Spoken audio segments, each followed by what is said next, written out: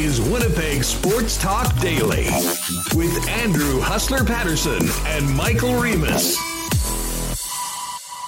Friday, Winnipeg Sports Talk. What's up, everybody? The long weekend is just about here. Welcome to the program. We've got a ton to get to today. Jets finishing up the preseason tonight in Calgary. Bombers hosting the Elks. Massive result for our Canadians men's national team last night on the pitch down in Mexico City. And, of course, the Major League Baseball playoffs going. We got a packed show as far as guests as well.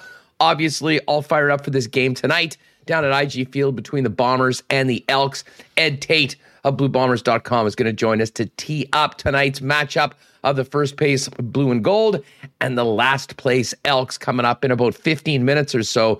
Afterwards, our guy Ken Wiebe, Wiebe's World, returns to the program.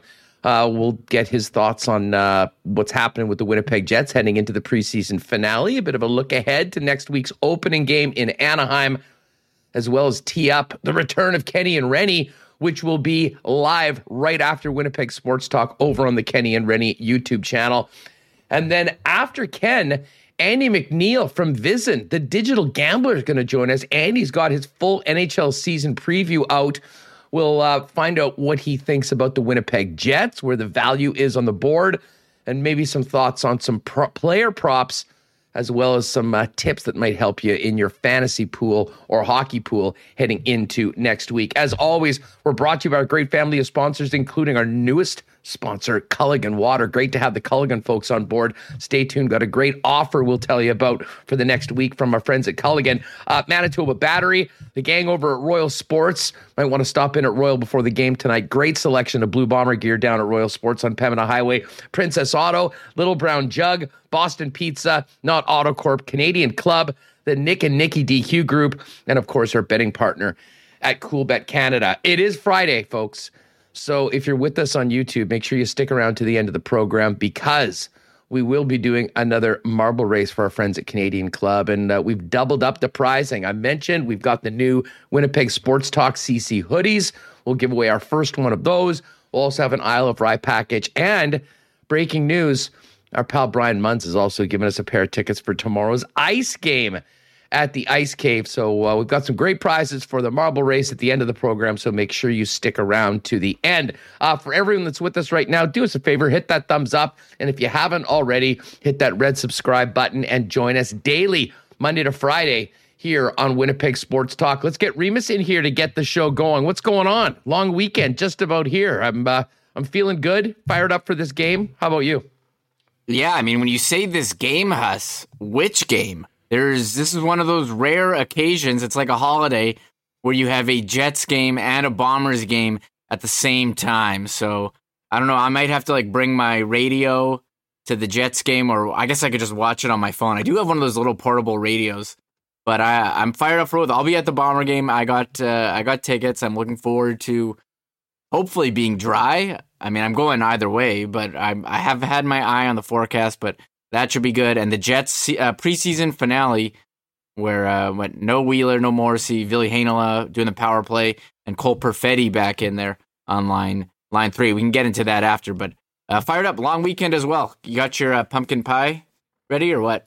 Yeah, no, I don't actually. You're not ready for I'm not really a pumpkin pie guy, to be honest. I love a lot of things about Thanksgiving, turkey, stuffing, all that stuff. Never really a pumpkin pie guy, and don't even get me going on the pumpkin spice lattes and all that stuff.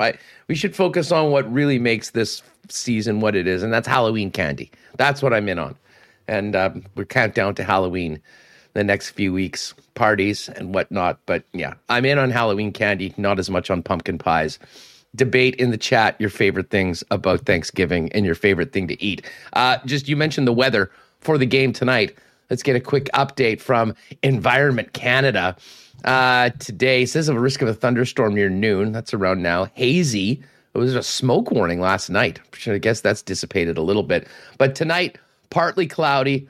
Fog patches developing overnight. Wind north 20. Becoming light early this evening. No worries. Should be a great night for football.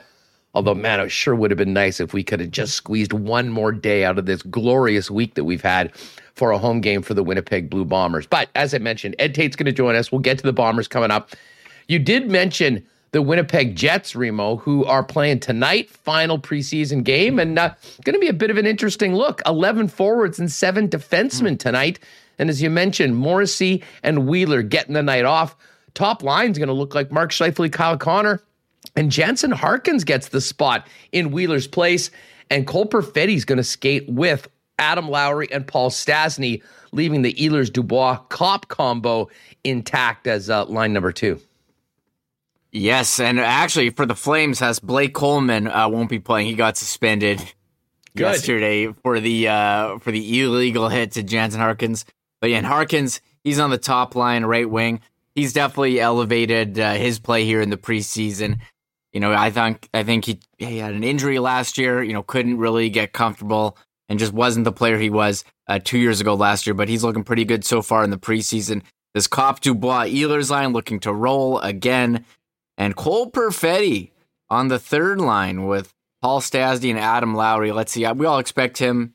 I'm pretty sure he's going to start in the AHL. I thought maybe they'd throw him a bone and give him game 1. I mean, it could still happen. We don't know. But it seems like last night's lineup was the opening day dress rehearsal without Mark Scheifele. Logan Stanley, we were worried about him, Huss. They took him out of the other preseason game, not the last one, but the one before.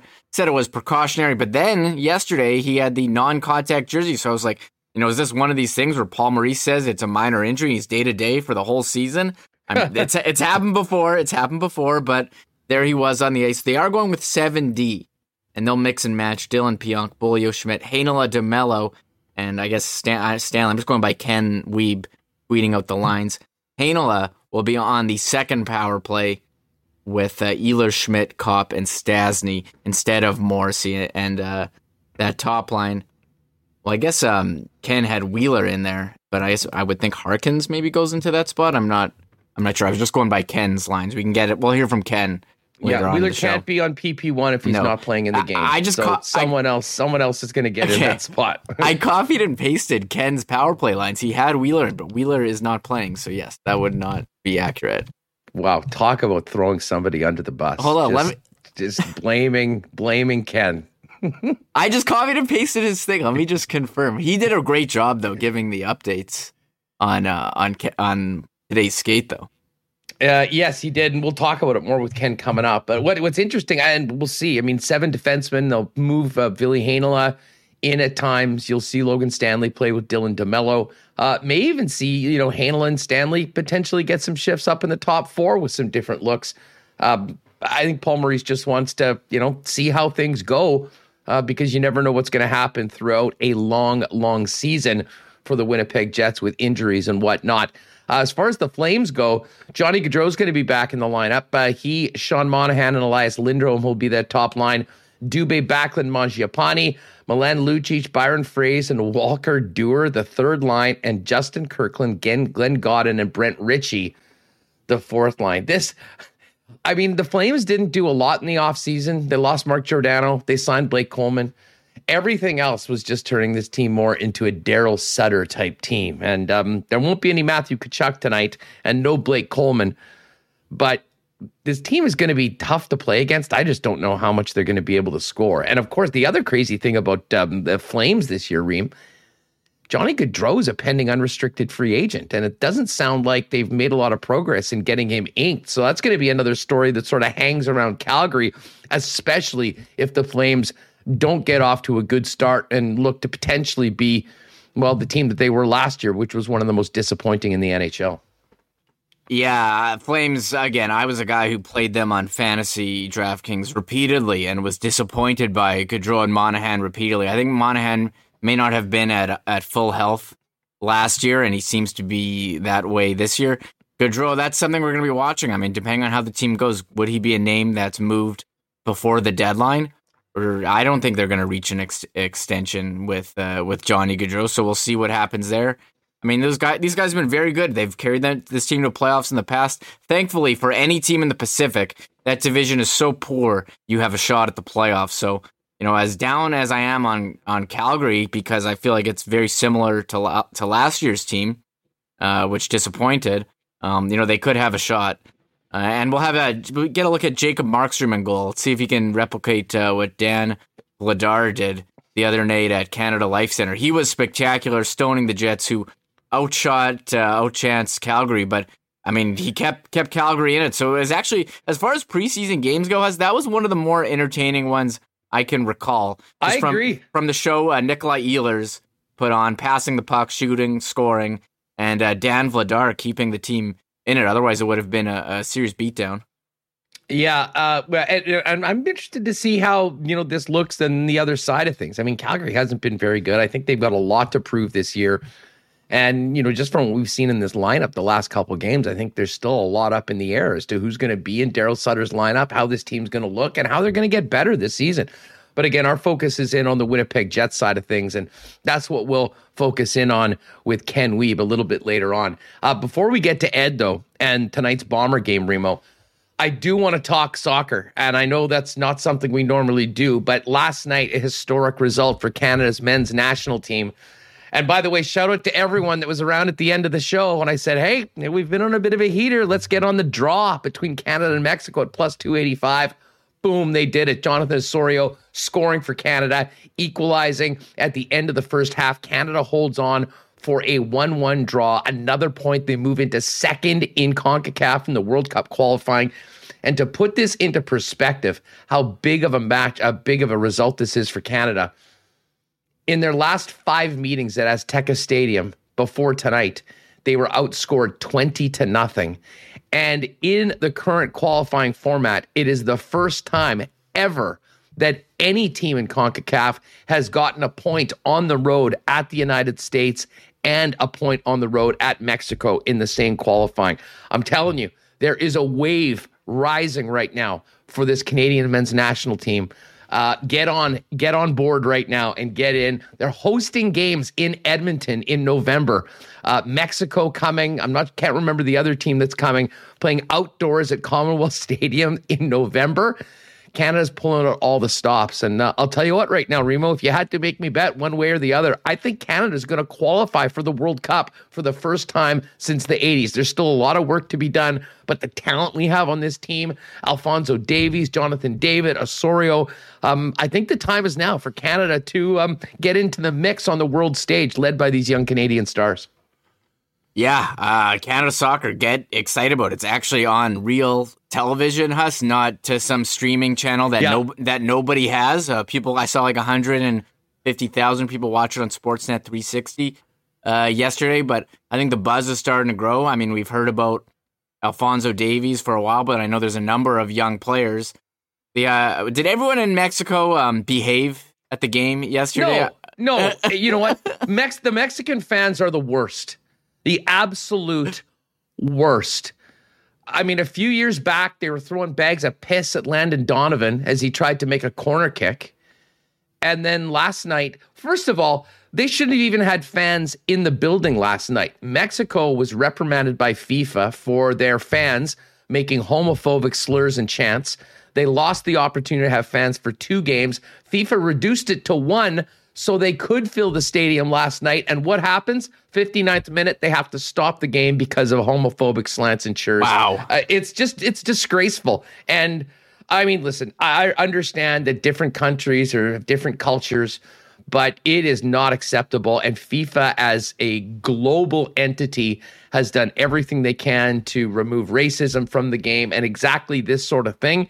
And it was we'll focus in on the good from last night, and that was a historic result for our Canadians men's national team, a massive point, and more excitement about their prospects for being in the World Cup. But what the Mexican fans, year after year after year, continue to embarrass themselves, and it was just another black mark on the sport in CONCACAF, some of the things that happen outside of certainly our borders, and you wonder what will happen going forward. I would imagine there'll be some more empty stadiums for Mexico's games. And that home advantage for Mexico is significant. And it might not be there for some matches that they may need it a little later on in qualifying. Wow. It's amazing how this that kind of stuff keeps happening. We don't want to take away from the draw, but I mean, I don't know what you have to do. You do have to ban fans, but it's crazy. You think that, we're kind of past that, but apparently not. But moving on. So I saw people tweeting us. Are you planning on going to soccer game in November in Edmonton? You know what? Believe me, I've already been looking at flights. I've tried to figure out how I could do the show. It would be so cool. You go to Dusty's got a studio. You can do it from Dusty's basement. Trust me. I might be trying to work out something exactly like that. Because I would love to see first and foremost our women's team play, and I know they're playing a couple games, a celebration tour. I think they're playing New Zealand in friendlies. These games are, though, incredibly important. I mean, our team is on the cusp of doing something that hasn't been done in many of our lifetimes. I believe the last time they qualified for the World Cup was in the early 80s, 84, 86, something like that. So I'm in on it. And when this is like 20 years ago, but working for the Oilers while I was there in Edmonton, I realized they have an incredible history of supporting our national team. And the great thing about games in Edmonton is people actually cheer for Canada. It's not like, you have a game against El Salvador in Toronto and 60% of the fans are cheering for El Salvador or Honduras or one of these countries. Edmonton is all in on Team Canada. And I actually did get to see a match between Trinidad and Tobago and Canada. At the time, Dwight York was a big star for Trinidad and was playing, I want to say, for Man U or Manchester, I believe. So anyways, it was cool to see that. But, at that point, it was more the novelty of going to an international soccer game, and this is our team. This is different now. I mean, the stakes are high, and it's realistic that Canada could be in the World Cup. So, yeah, the dates are the 12th and 16th of November in Edmonton. Cannot wait to see what the conditions are like for that. But if you are a fan, if you have any ability to get out there, I would certainly recommend doing it. And I am absolutely looking into it. Normally, that's a time we might be going out there for a Grey Cup. Well, this year, it could very well be to talk about a World Cup qualifying spot for Canada's men's national team. All right, we're going to get to the Bombers coming up with Eddie Tait. And then Ken Wiebe's World will join us for the latest on the Jets. And don't forget Andy MacNeil from Vision a little later on with a bit of a NHL preview from a gambling, betting, and fantasy perspective. So looking forward to having Andy on the program. And before the end of the program, massive marble race, our first hoodie, our first I Love Rye package, and a pair of ice tickets, all ready to go for those of you hanging out with us on a Friday afternoon here on YouTube. All right. Do want to thank a couple of our sponsors right off the bat. I mentioned Culligan, our newest sponsor. It is so great to have them on board. And guess what? We've got a brand new, little special offer for WST folks. They're over at 1200 Sergeant Avenue. You can hit them up at 694-5180. Find out more about them online at drinkculligan.com. Family owned, celebrating 65 years here in Manitoba, being the go-to people for water for businesses and families alike. Water softeners, filters, whole home systems, drinking water systems, bottled water coolers and bottle-free coolers, not to mention water delivery services and water products and solutions for commercial industries as well. Right now, though, up until next Friday, new promo for you WSTers. Rent any household equipment, water softeners, drinking water systems, for only $9.99 a month for the first 3 months. So any household equipment, as I said, the water softeners, drinking water systems, just $9.99 a month for the first 3 months. Give them a call, ask for details, and you can call them at 694-5180. Again, it's 1200 Sergeant, or online at drinkculligan.com. Now, I mentioned a little earlier, you might want to be stopping over at Royal Sports to grab some more Bomber gear before the game tonight. Incredible selection of Jets gear, NFL, they've got it all. But I did just get a message over from Greg and Gerald at Royal. They are doing a fundraiser for Cancer Care Manitoba. It's the Ride Inside, the Wheel with Wheeler, and the Blake Wheeler Signature Ball Cap Collection is now available at Royal Sports. I know we've all seen it a million times. The wheel hat, and then he's got the backward BF logo, the Biggie Funk. They've got a number of different versions, all done, I believe, by New Era. Great quality hat. So all those are there, and 100% of the proceeds from the ball caps go to the Cancer Care Foundation. So really cool to see what Jets captain Blake Wheeler is doing with cancer care. Awesome that Royal Sports is the go-to place to help get those hats out. They were a big help when we launched ours. So pop down, grab one of those things, support cancer care. It's at Royal Sports. supporting the Blake Wheeler signature ball cap collection right now at 750 Pembina Highway. And shout out to our friends over at Manitoba Battery. It does look like we're getting out of this summer weather into fall, and we'll probably have a few days of fall and winter will be here. Don't be the guy that waits till it's minus 30 to figure out that you need a new battery. Do it now. Get proactive.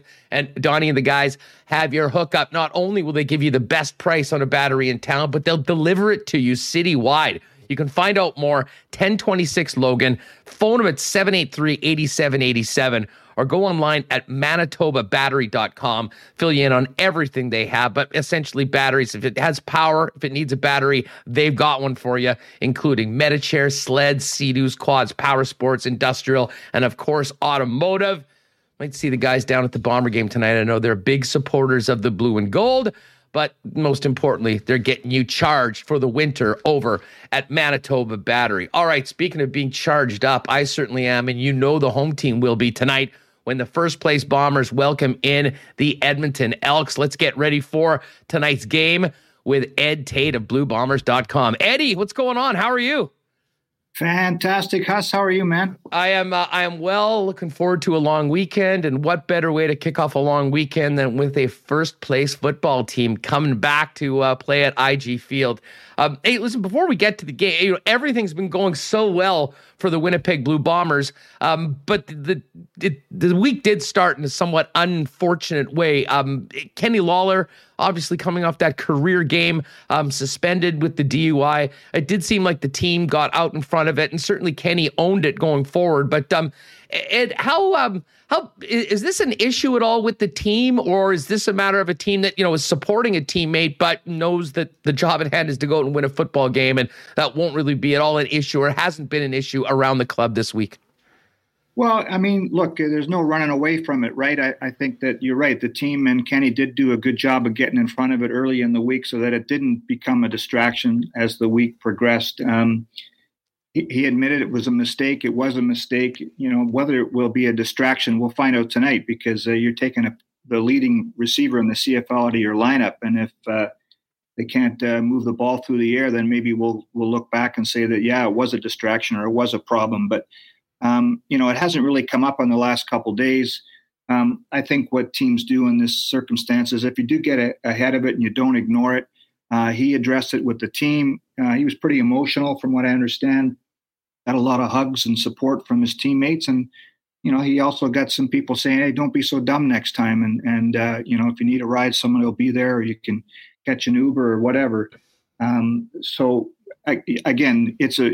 it's kind of been put to the side heading in tonight, but we'll see what happens tonight, whether they can still move the ball through the air and some other guys step up, including Kelvin McKnight, who steps in for Kenny Lawler. Yeah, well, let's talk about Kelvin McKnight, because, I mean, I'll be honest, I was listening to the coach's show as well, and I know Knuckles was asking, Mike about Naaman Roosevelt, and, at the time, the news wasn't out, and he said, well, if there's an opportunity that comes up, he's probably a guy that gets an opportunity, but yet it's Kelvin McKnight, and that's not a household name right now amongst many Bomber fans, although he has been in the lineup earlier this year.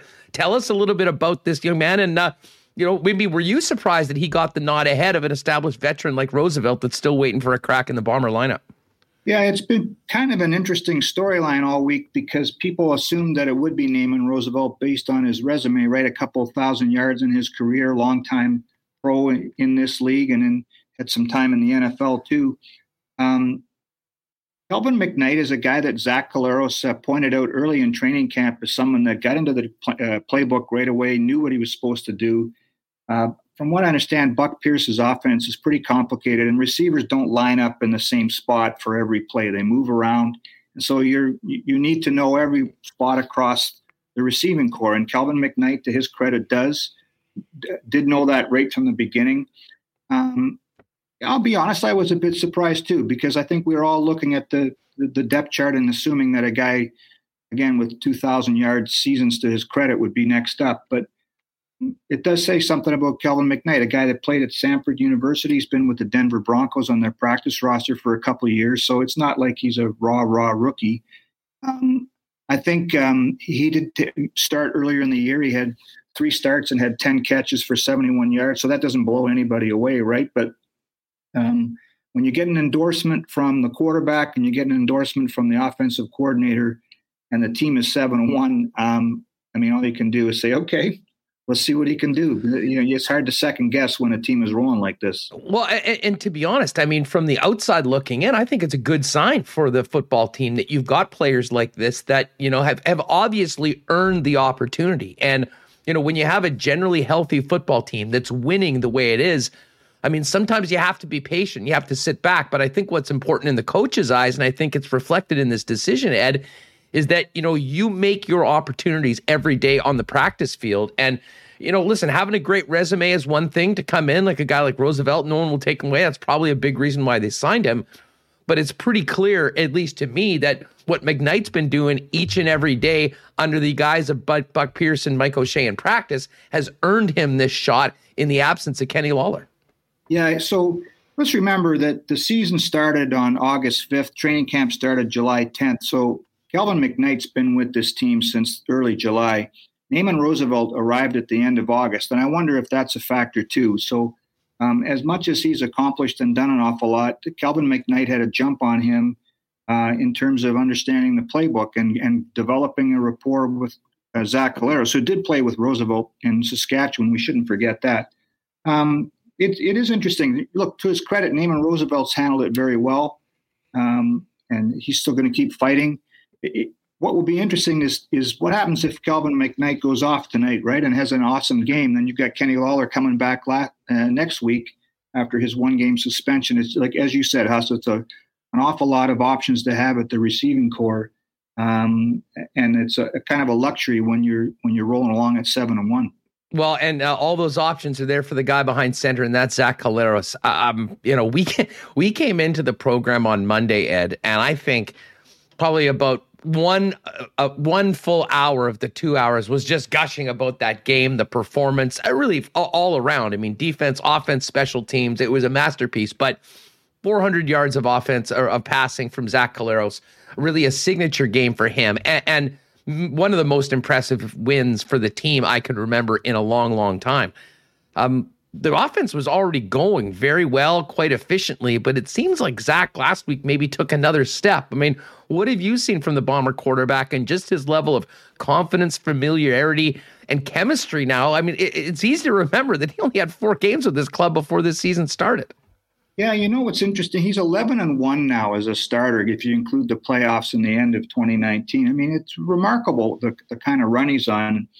But I agree with you. In the last little while, it's like he has found another gear, or he's more comfortable in this offense. I was just writing it down before I came on with you guys to remind myself. In his last 3 games, he's completing 82.3% of his passes, which is phenomenal. He's thrown 5 touchdowns against 1 interception. He's taken over the league lead in passing yardage. He's second in passing touchdowns.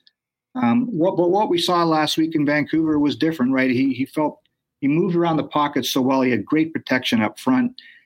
He put the ball into places for Kenny Lawler to finish with over 200 yards. It's impressive.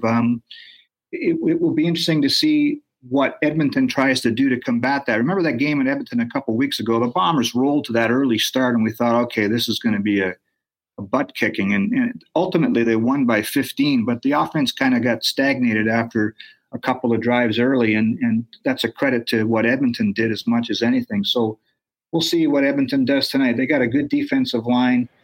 They get Matthew Betts back, a defensive end who can really come after you.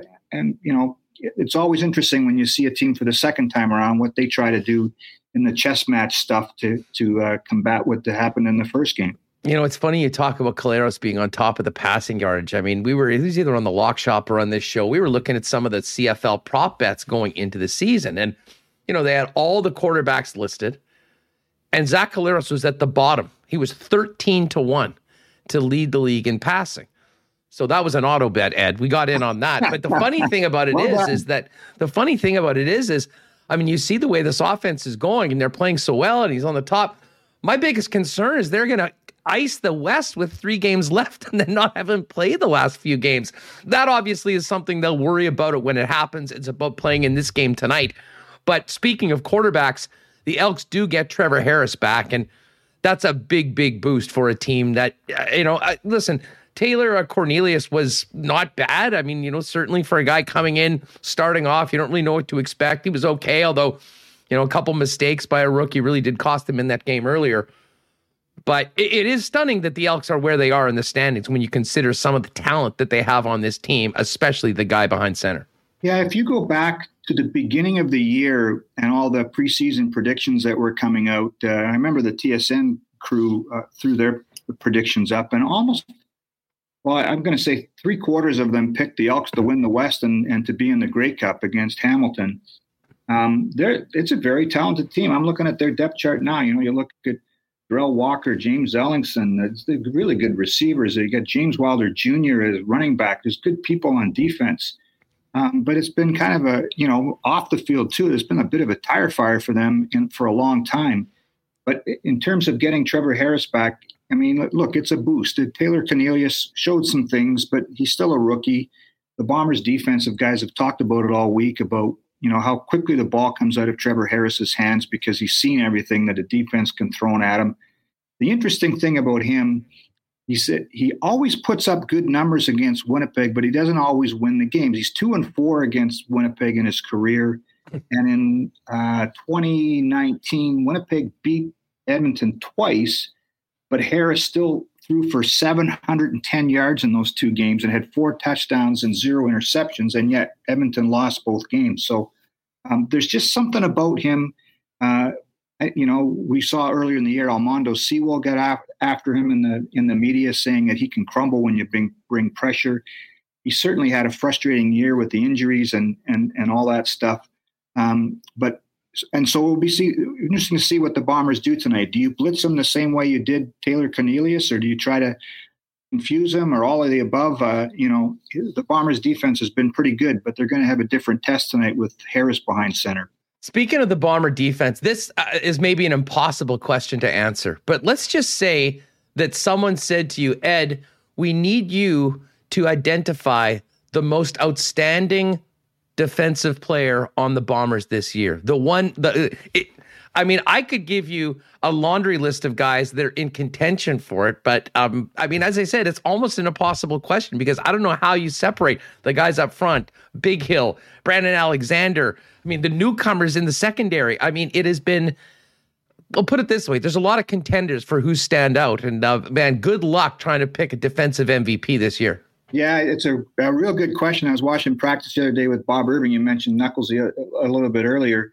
And we were talking about that. We were saying, how many guys from the Bombers defense are going to be on the West Division All-Star team or the CFL All-Star team, right? Because these numbers are historic. So that's one debate. And then what you're talking about is a really good point because everybody points to Willie Jefferson.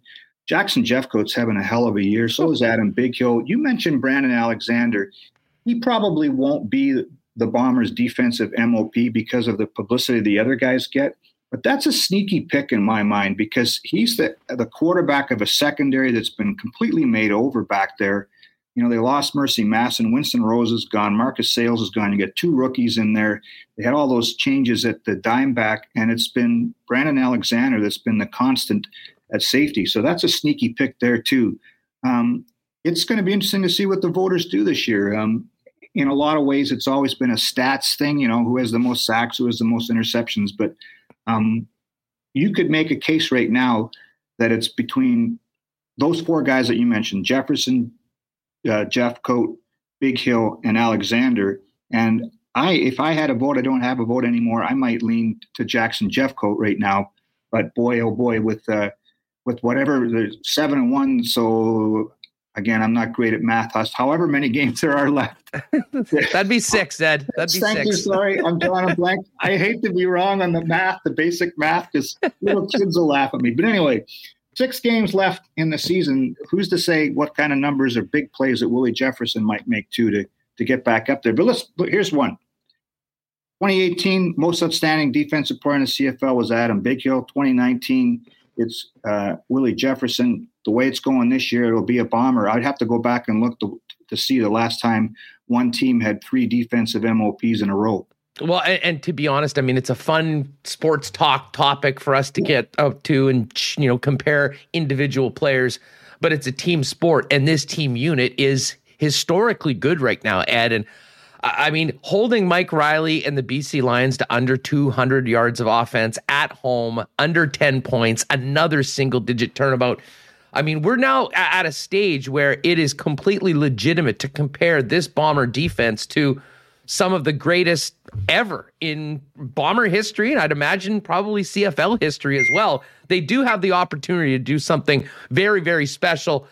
It won't mean as much if they don't get a Grey Cup at the end, but the way they're trending, I mean, everything is going about as well as possible for Richie Hall's unit, who also, by the way, probably deserves quite a bit of credit. A guy that was much maligned at times, doesn't get a lot of talk, but he probably likes it that way. Focus on the players that are getting the job done every week.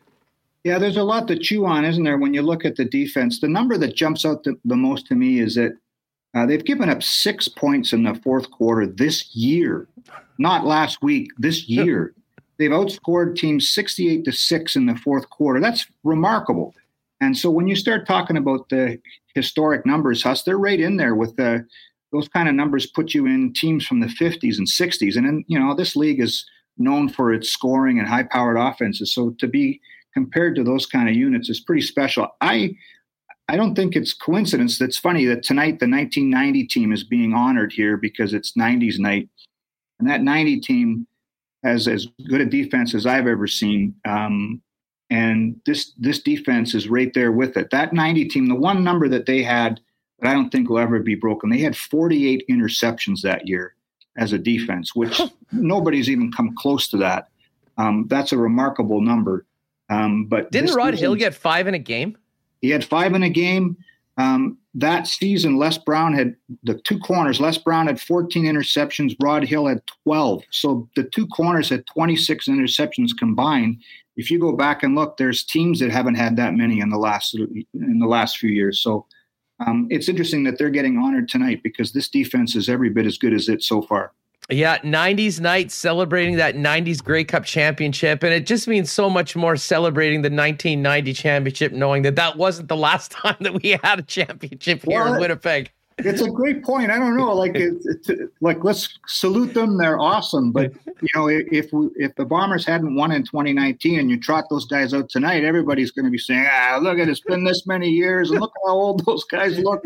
It's been that long since we won. So you're right. It feels a lot better around here to be honoring them after a Grey Cup win. Eddie, we talked a lot about the offense and the defense. How's the special teams looking coming in? And just a little thought on a big confidence-building performance for Hakuna Matata last week in BC. Yeah. Well, look, I thought that even though the numbers might not be there, I think Janarian Grant gave them a boost on their return game. You know, I think he's close to busting one. That would be a bonus. Their kick coverage units have always been good. But you're right. Everybody's looking at the kicking game.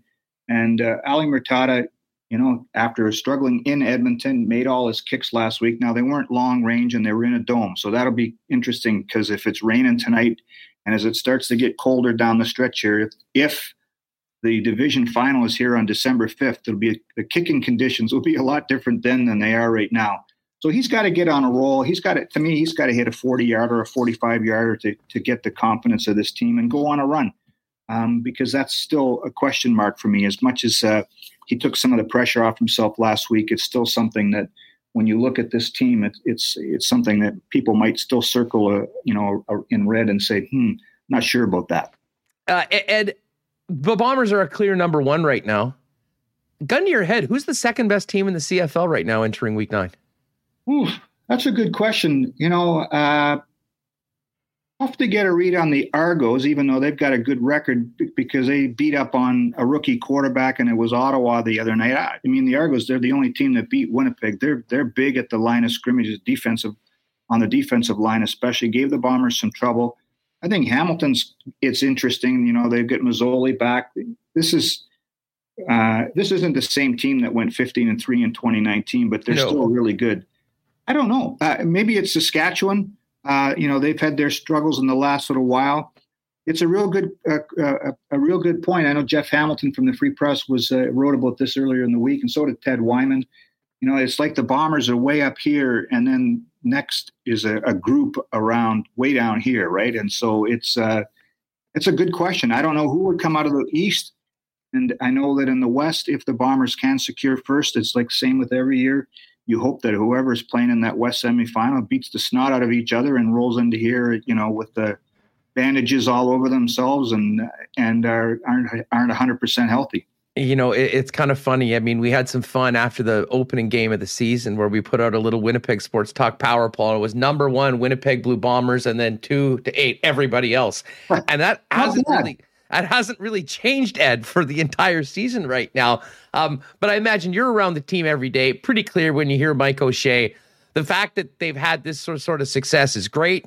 They've done what they wanted to do so far this season, but still pretty business-like approach to everything that the Bombers are doing. And you probably wouldn't know that this is a 7-1 team by what they're doing on the practice field and the way they're approaching this matchup as a heavy favorite tonight. Look, I think everybody that knows Mike O'Shea or has seen him working since he got here knows that if this team takes its foot off the gas pedal at all, he's going to be in their ear barking, and they'll have the hardest practice they've ever had the next day, right? Because they always talk about going 1-0 every week, and so in that respect, everybody's got the blinders on, right? It's just about tonight against Edmonton. But Mike's got a real good gift as a coach, and maybe it's because from his playing days he's been through it all, of kind of taking a step back and surveying the whole landscape. And if he sees something that doesn't feel right, where, guys are soft or, showing up late or, whatever, then the wrath of God will come down. The wrath of Mike will come down on this team to get it back right again. And so you brought up a good point earlier. What happens if the Bombers clinch? What do they do in those last few games? Does Zach Collaros get a rest? I don't know. I don't know what they will do because Mike wants to keep this team sharp. And I don't think he believes in resting guys unless they're hurt and you're trying to save somebody. I always come back to 2001, and I was just going to bring that up. So that team was rolling along at 12, had won 12 in a row, was 14-2, rested some people. Calgary wins in the last game to get into the playoffs, and then beats the Bombers. An 8-10 team beats a 14-4 team a couple weeks later. If that's not the warning sign for everybody in this building. And, I know a lot of people haven't lived it, but if you need a reminder, it's right there in hard evidence from 2001. Eddie, thanks so much for doing this. What do fans need to know about the game tonight? I'm sure tailgate area will be open beforehand. What about this celebration for the 90s team? Is that a halftime event? No, there's going to be a pregame video from what I understand, and a bunch of the guys are here. The really cool thing is they're going to, both Edmonton and Winnipeg will wear those orange jerseys in the warm-up. Those will be auctioned off after the game. And if you haven't had a chance, go to our Twitter feed to check out the Bombers are wearing a different W on their helmet tonight to support the Orange Shirt Day and Indigenous peoples. It's a really cool logo that they'll wear on their helmet for tonight's game. Yeah, you can see it on the Bomber Twitter avatar as well. They've moved that in. Ed, looking forward to this game tonight and more chats with you about a first-place club steamrolling towards the postseason. Thanks so much for doing this, and have a great, happy Thanksgiving weekend. Yeah, you too, Huss. Appreciate you having me on. Go Bombers. Good stuff. There he is, Ed Tait, 7:30 tonight, IG Field, Bombers and Elks. A little celebration of the 1990 Grey Cup champions. And yes, as we mentioned with Ed, far more palatable for Bomber fans to celebrate that 1990 team on 90s night having won in 2019 as opposed to a 31-year drought. And I'll tell you what, it ain't going to be 29 years before this team wins again. It's probably, well, the way it's trending right now, it might just be a few months because the Bombers are looking as good as any team right now in the Canadian Football League. And it's tough really to identify who the number 2 team in the league is. Hey, big thanks to Princess Auto for their great support of Winnipeg Sports Talk. It's so great to have Princess Auto on board. This is a family-made business here in Winnipeg that is national, countrywide. 2 locations here in Winnipeg, though, and huge supporters of many things in our community, especially curling. Proud sponsors of the Mike McEwen team. The Jen Jones rink will be following both the McEwen and Jones rink and all the Manitobans as everyone tries to become Canada's Olympic representative next month in Saskatoon. And in the meantime, for those of you that, like projects, like to get down to work, you'll find the best deals and the most unique assortment of tools and equipment around at Princess Auto. Find everything you need to complete the projects on your list or start something new And Princess Auto prides themselves on helping you create the ideas in your head and then make them a reality. Whether for your shop, worksite, or home, Princess Auto knows you love finding the right tools and right equipment to build or repair things yourself. Hit either of the two Princess Autos in town or find out online. You can shop 24 hours a day, 7 days a week at princessauto.com. Great weekend for some Little Brown Jug. The new double beer is out, a limited edition run available online and at the tap room. They describe it as fall vibes times 100. And you know what might be a great time to do it? If you're not going to the game tonight, pop by the tap room. I know they've got some live music going on tonight. All the delicious 1919 right from the tap, as well as all of the other beers available. And don't forget, that amazing summer variety pack is still on sale while supplies last, either at the tap room or online at littlebrownjug.ca. Every purchase will include a $5 gift card for your next purchase of Little Brown Jug. And BP is going to be the place to be. I know there'll be lots of folks down at the Boston Pizza on Pembina before tonight's game, and probably there afterwards, hopefully toasting another big Blue Bomber victory. But whether it's tonight, tomorrow for football and hockey, NFL Sunday with that huge Sunday nighter, the Boston Pizza Lounge is the place to be for sports fans, where everybody gathers together for pizza, wings, and those ice-cold schooners. And, of course, you can order for home delivery as well at bostonpizza.com. All right, we're going to talk to Ken Wiebe in just a couple minutes. Let's get Michael Remus back in here, because, Rima, we talked a lot about the Bomber game tonight, the CFL. We didn't touch on last night's Thursday nighter in the National Football League, and a big win for the LA Rams and a huge loss for the Seattle Seahawks. Much more than a game, the loss of Russell Wilson, who I don't believe has missed a start for the Seahawks, knocked out of the game last night. And lo and behold, I had no idea that Geno Smith was still in the league, never mind the actual backup to Russell Wilson. Geno actually looked pretty good there at the end, but, threw a pick almost on cue, and the Rams get a big win. And for anyone that was with me on the under, maybe the most low-stress game of the betting year so far. Yeah, I saw Seven Smith in a quarterback in those lime green jerseys, which are made for Thursday night. Oh, were they beautiful? Those are real Thursday nice. Night specials. But I was like, Seven Smith, who that? Because I was watching on mute. I was like, who's this? Like, I'm trying to think. I'm like, oh, yes, the old Jets QB, Geno Smith. But hey, I said it on here. I liked the Rams minus 2.5. They covered. I think it was a nice bounce back from them after losing to the undefeated Arizona Cardinals. So watch out for the Rams. And if you had Robert Woods in fantasy, your patience paid off, as he had a nice game yesterday. Did you see the Deshaun Jackson catch? It was about a 55-yarder. He just was out of gas at the end. He literally just went out of bounds at the 11-yard line. He's like, okay, I've done enough. I'm out. Yeah. I mean, I can't believe he's still in the league. He's been doing this for a long time. He's just pops in, catches a long bomb.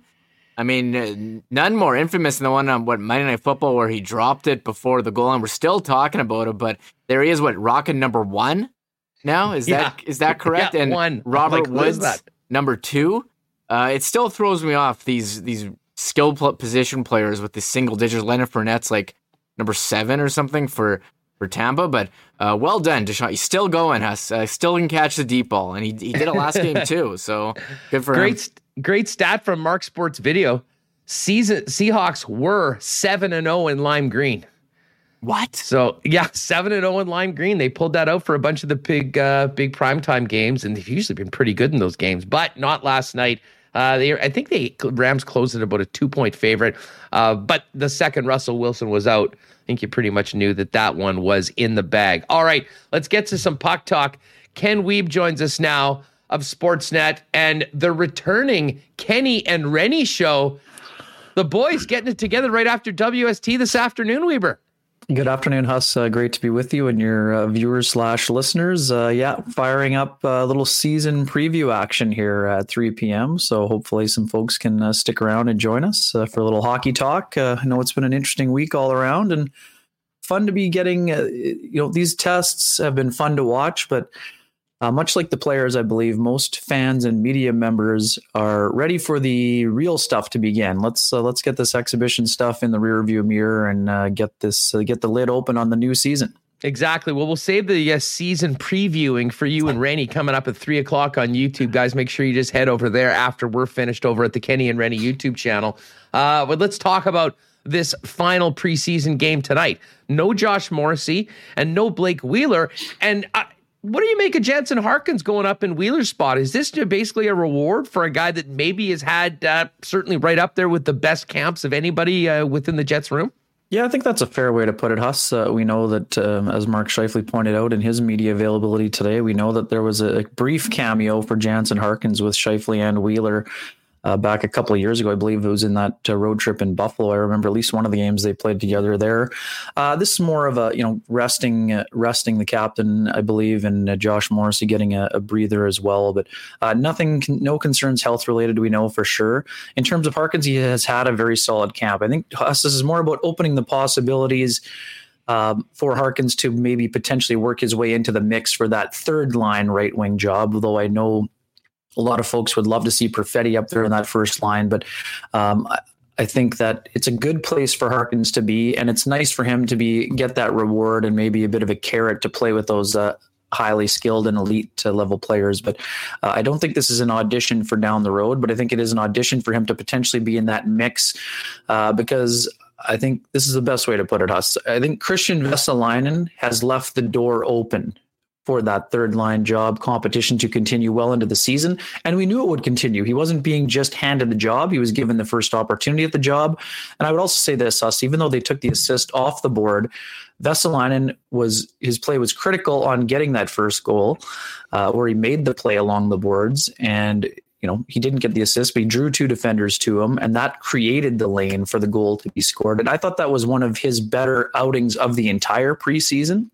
And it was an important time for him to do that because Paul Maurice basically said the door is ajar. He said, when he was asked about Svechnikov, yeah, I would say that he's in the running.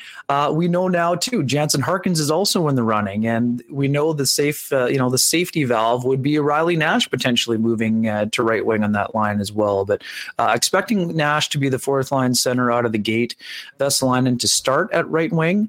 But because Scheifele's out in the opener, there's all kinds of permutations and combinations that could be thrown out in game one, including the potential for 7 defensemen, which is what we will see tonight in Calgary in that finale. Let me just ask you, because you kind of mentioned, he's getting the spot up at the top, maybe potentially auditioning for the third, that right spot side on the third line.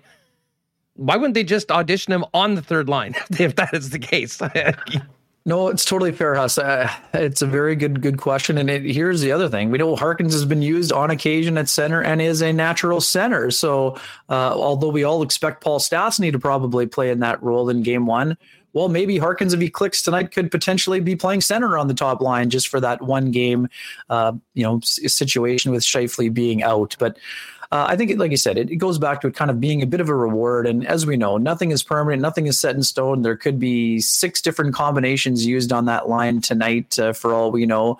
We know the only question mark is whether it will be Dominic Toninato or Evgeny Svechnikov in his 6th game of this exhibition season tonight. I think that was still the one question that Maurice had. Gustafsson will not play tonight. He was out with the extras. So was Vesalainen. And then, as you mentioned, Wheeler and Morrissey being out. So one of the biggest surprises for me, Huss, I know we touched on it briefly the last time I was with you, but David Gustafsson not really getting a long look during this camp. And yes, Paul Maurice was, I think that he left the trail of breadcrumbs for us a couple of days ago when I asked about Gustafsson and saying his path most likely will include, it's not always a straight and narrow path. It most likely will include some time with the Moose. I think that was one of those poker tells, if you will. I think that Gustafsson will be the first, have a heavy role with the Moose, whether it's first line, center, second line, however way you want to distribute it, with Cole Perfetti also being down there. But I would say it's probably a disappointment to Gustafsson, who probably came in with very high hopes. And we discussed it. I thought that Gustafsson was the front runner to nail down that job. And again, this is another reminder of how things are never permanent. David Gustafsson could go down for 2 days. He could go down for 2 months. He could be the Jets' fourth line center before we know it. But the fact that he wasn't given a whole lot of runway with NHL, why do you think that was? Established because NHL line mates was one of the big we talked about this plenty, and you mentioned it. And I just I guess, I mean, not really nitpicking. I mean, we haven't even got into the season, but it did seem a little strange that, if you look at everyone and what they were given over the course of the training camp, he really was the one guy that didn't get much of an opportunity to play with some of the quote unquote NHL guys, even though he's still with the club right now. Yeah, it's true, Huss. And again, it's not a knock on Gustafsson, I don't think. I think, as I mentioned to you the other time, I think part of it has to do with the Jets know what they have in Gustafsson. But to me, he checks so many of the boxes of the attributes that are required for that fourth line role. He's been in the league for a while. He's played against men, both in Europe and in the American League. He was the MVP of the Moose. He's a big, strong guy, mature, strong on the puck. He's a very conscientious two-way player, especially defensively, and he can kill penalties. So to me, it was going to be a natural for him to jump right in, but instead the Jets have chosen to try out kind of guys like Harkins and maybe even Svechnikov in sort of those penalty killing roles. And then kind of Tony Nato kind of came not out of the woodwork, but I would have anticipated him maybe being the 13th forward or maybe even starting with the Moose.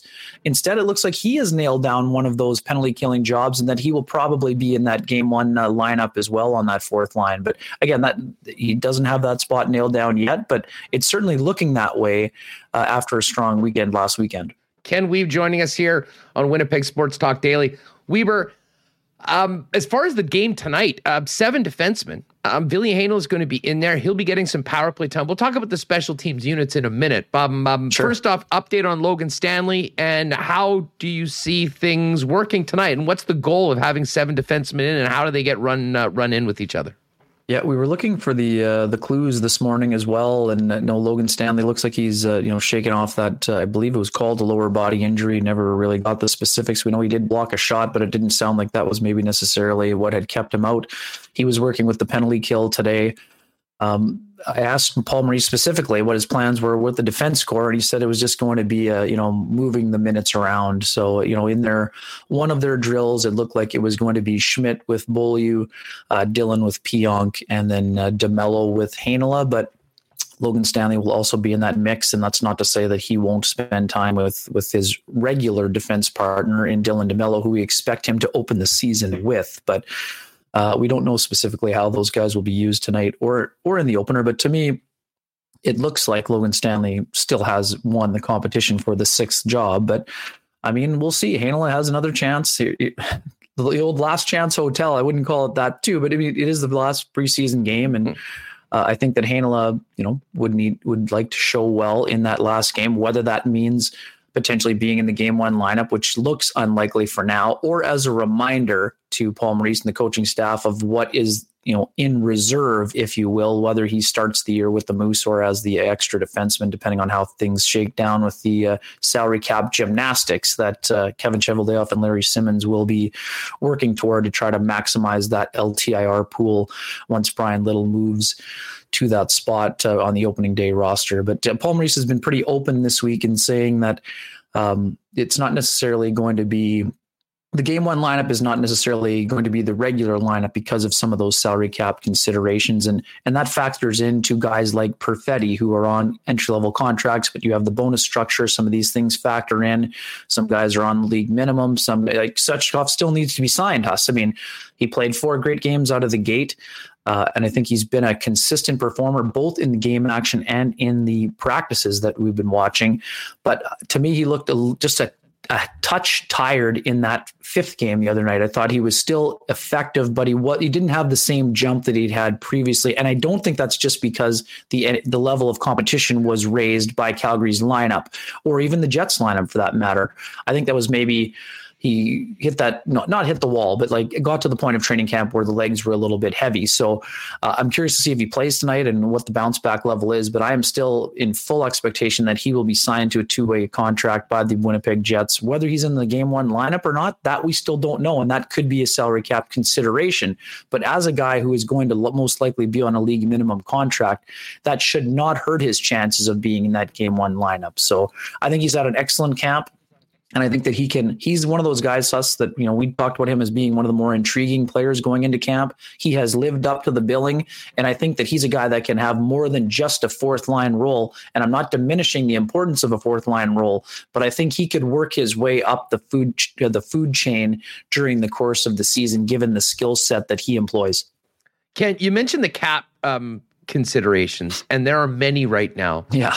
This is maybe not very easy, but can you dumb this down? Can you try and give the situation for the Winnipeg Jets as simply as possible?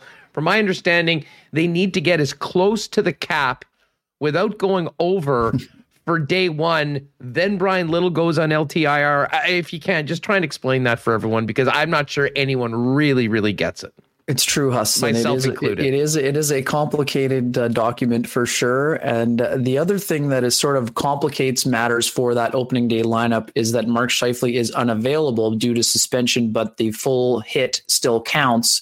But the Jets will generally be rolling with a 22-man roster this year, Huss. There may be some times where there is the odd paper transaction where one of the younger players on an entry-level deal is just sent down to the Moose. But what they really need to worry about is trying to maximize the LTIR pool. So Brian Little is a 5.291 salary. So the Jets are trying to get as close to 81.5 as they can in order to maximize that pool during the course of the year. So you have certain players that are, the difference between having a league minimum player and, say, Christian Vesalainen, who is one of those guys. But, there's a couple guys that make a little bit more on their ELC than a guy like Svechnikov who will be making the 750.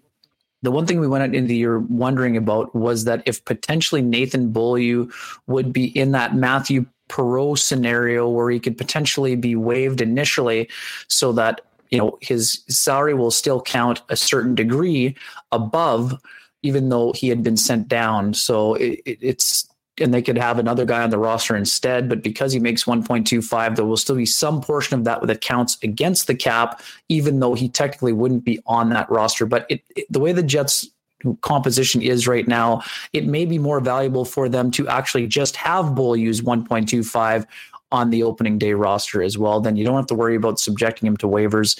And the thing that also maybe complicated things a bit was Dylan Samberg being injured on the first day of training camp. So he's not available in reserve. If someone were to be claimed on waivers, then all of a sudden it looked like there was all this depth on the back end. And yes, there still is depth with Declan Chisholm, Johnny Kovacevic, all those guys that showed well.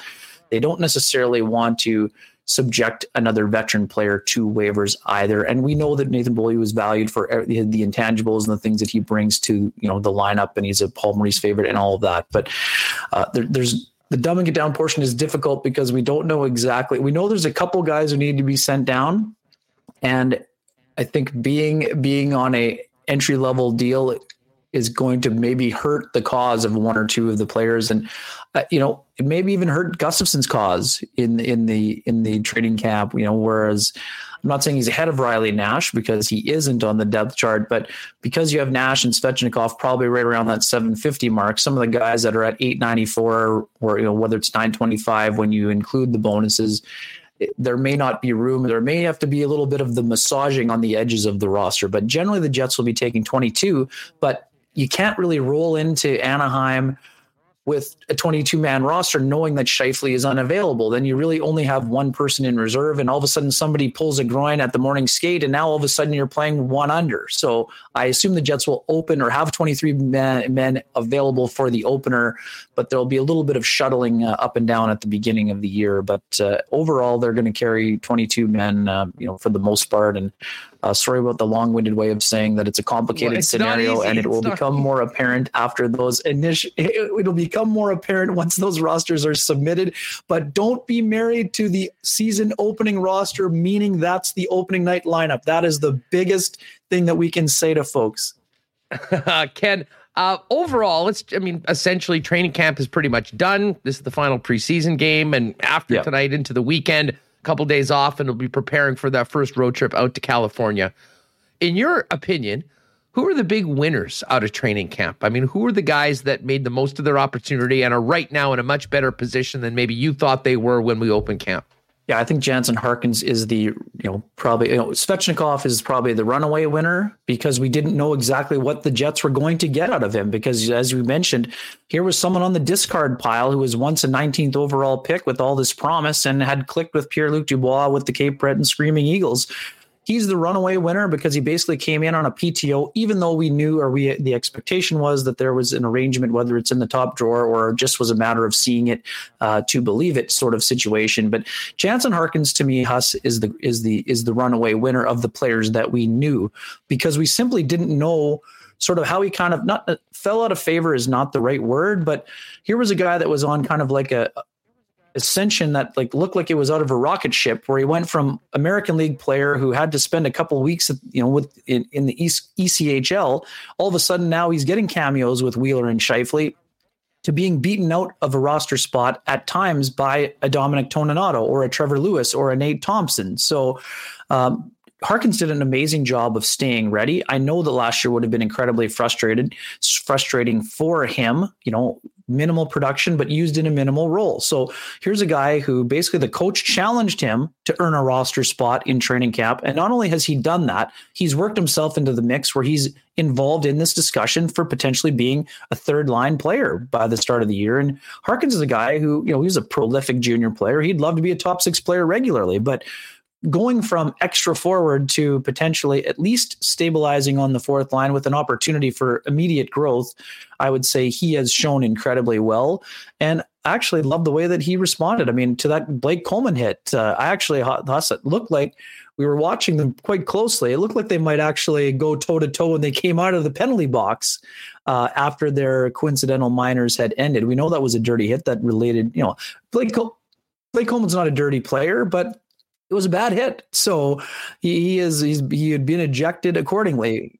Well, I mean, but I also will say this. I mean, I like that Blake Coleman didn't shy away from things after. Usually when a player like that throws a hit like that and he's lucky enough not to be tossed, he kind of goes into the weeds and you don't really notice him. Like, he still was kind of feisty for the remainder of the game. But I also love that Jansen Harkins didn't back down. He's not known for dropping the mitts. He's a guy who's got soft hands, but he's a competitive guy. He didn't like the hit and he let Coleman know about it. And, he gave him a cross check back. So I think that was important. And the most important thing is that he was healthy and not injured because of the nature of the hit itself. But I think that Harkins has shown really well. He's a guy who works really hard in his game. He has skill and he has the ability to be a player that can be one of those guys providing secondary scoring. And I also love the fact we talked about this last year, Huss. Vesalainen, Harkins, these guys needed to gravitate towards the Adam Lowrys and the Andrew Kopps to learn how to kill penalties, because that's what moves your minutes from potentially 7 to 11, and that as a young player, it's an important thing. And I mean, if you played hockey for a while, you're a good player. You will have killed penalties at some point, but you have to earn the trust of the coaching staff to throw you out there, because special teams are such an important and critical part of the game. Now, Ken, I don't really know how this happened because the guy came off a career season last year. He isn't a pending unrestricted free agent, but somehow, at least in the chat, Andrew Kopp has become the new polarizing lightning rod middle 6 forward right now. What do you make of Kopp's situation, the opportunity that he's got playing with Dubois and Ehlers right off the bat, as well as in the context of the fact that, this is a contract year going into unrestricted free agency? Yeah, it's an earned opportunity for all the folks that say that Andrew Kopp can't score. Well, all he's done basically every year is improved his totals on those fronts and continues to be one of, if not the most responsible player on the entire team. So to me, it's an earned opportunity. We know there's some built-in chemistry with Nikolai Ehlers from the time where they spent with Paul Stastny in the middle last year. I think he's a perfect player to play with Pierre-Luc Dubois coming out of the gate so that Dubois can just focus in on playing his game. I think he's a guy that would, he's going to need to raise his level once the season starts. We know that's the case. Andrew Kopp has done nothing but generate scoring chances during this preseason. Have they come naturally right away? No, but guess what? Jets fans would rather him convert those chances in the regular season and then certainly into the playoffs than right now. But I think Andrew Kopp's an incredibly confident player. He is, he can play on that role. I mean, if he's on the third line at some point, it just means that the Jets have incredible depth and he is an outstanding third line player. But to me, there's no doubt in my mind that he can be a key contributor in the top six for the Winnipeg Jets. And I don't want to hear anyone saying that he doesn't have the hands to play in that role. He has the smarts to play in that role. He has the ability to get the puck to people in great positions, and he has the opportunity to convert. He continues to work on that part of his game. And let's not kid ourselves, Huss. He's a highly motivated individual, because when you're going into a contract year, the Jets matter the most, but Andrew Kopp knows that in order to get paid what he believes he is worth and he has earned, he will need to turn that 15-goal season into 20-plus if you want to get paid the way that a Zach Hyman did in the offseason. And we know Andrew Kopp is comfortable betting on himself, and I would be comfortable betting on him, whether I was a fan, a bettor, or a member of the coaching staff, because he continues to get better and evolve as a player. And he's a guy that's never complacent. You're not going to see Andrew Kopp say, you know what, I punched my ticket into the top six. It's easy street from here on in. Let me put it on cruise control. That's not going to happen with Andrew Kopp. He's going to take his game to that next level, and he's going to start silencing some of the doubters, in my opinion.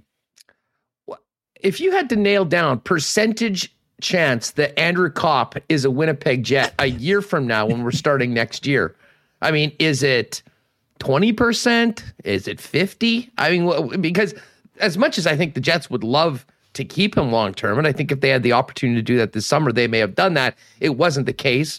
We do know that the unrestricted free agency is at the end of the season, no matter what, and unless they sign it.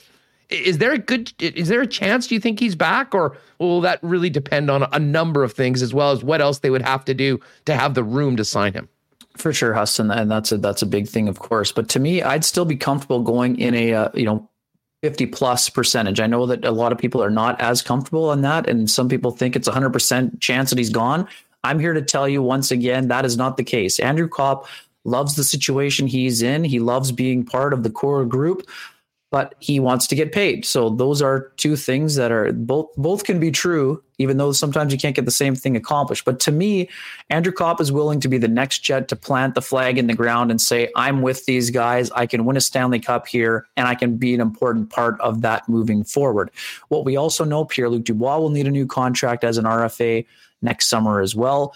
Paul Stastny, no one's trying to push him out the door by any stretch, but is it likely that he'll be back? No, I think it's more likely that he has provided the safety net to get Cole Perfetti ready. So if Perfetti is maybe potentially coming in for Stastny, you have some money that can be distributed, whether that's to both players or some combination of that. Dubois will be getting a raise from the $5 million that he earns. Kopp will be getting a raise. Now it's a matter of getting the numbers to work.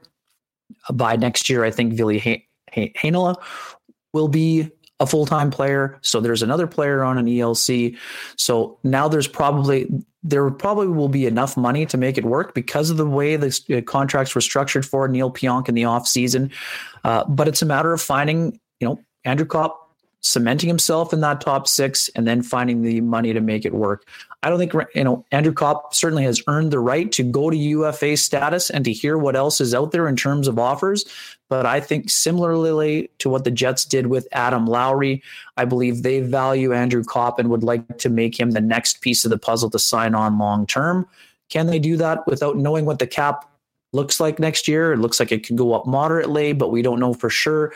That's what could allow this to stretch on a little bit longer and maybe potentially even into the off season. But to me, Andrew Kopp is a better than 50% chance to remain with the Winnipeg Jets because of his investment. I think I called it sweat equity in my off-season column when Andrew Kopp did sign. He's invested a lot in this community, into this program, into the organization. And he wants to reap the rewards, Huss. And you can understand, you want to reap the financial rewards, but the last thing you want to do if you're Andrew Kopp is end up on a team, down the road, a non-contender, but you made an extra $500,000 or $1 million, and then go and watch the Jets win the Stanley Cup. Again, I'm not here saying and projecting the Jets are winning the Stanley Cup, but they're a contender again. So to go to a non-contender just to make an extra $500,000, I don't see that being worth it to Andrew Kopp. But he wants to go somewhere where he's valued, which he is valued here. and he wants to get paid, and he wants to continue to be productive on a contending team. So that's why I believe there's still a better than 50% chance that Andrew Kopp remains within the organization. All right, we mentioned Pierre-Luc Dubois. We'll be talking a lot about PLD and how he looks, but right now, surprising. Give us the Ken Wiebe Dubois-o-meter on his camp so far and now how he's looking with Ehlers going into this final preseason game tonight. Yeah, I think it's fair to say that he looks healthier for sure. To me, he looks more powerful, but I think that Pierre-Luc Dubois is looking forward to the regular season's games beginning. I believe, I think he's adjusting to his spot. I know we touched on the special teams earlier. He's adjusting to a new spot on the power play where it looks like he will be this high slot presence on that unit with Mark Scheifele and company. I think that Pierre-Luc Dubois is going to really settle in nicely with Nikolai Ehlers and Andrew Kopp, but he's still kind of finding his way in the preseason format, which is not surprising. All players are finding their way if you're a veteran. And as Paul Maurice so aptly pointed out, a lot of the times those guys are just trying to get to the finish line so they can start the real games. So I'm on record as saying this. I will say it again, Huss. I expect Pierre-Luc Dubois to have an excellent season. What that translates into, his game goes well beyond the numbers, but I do expect him to be a guy that can score 20 goals.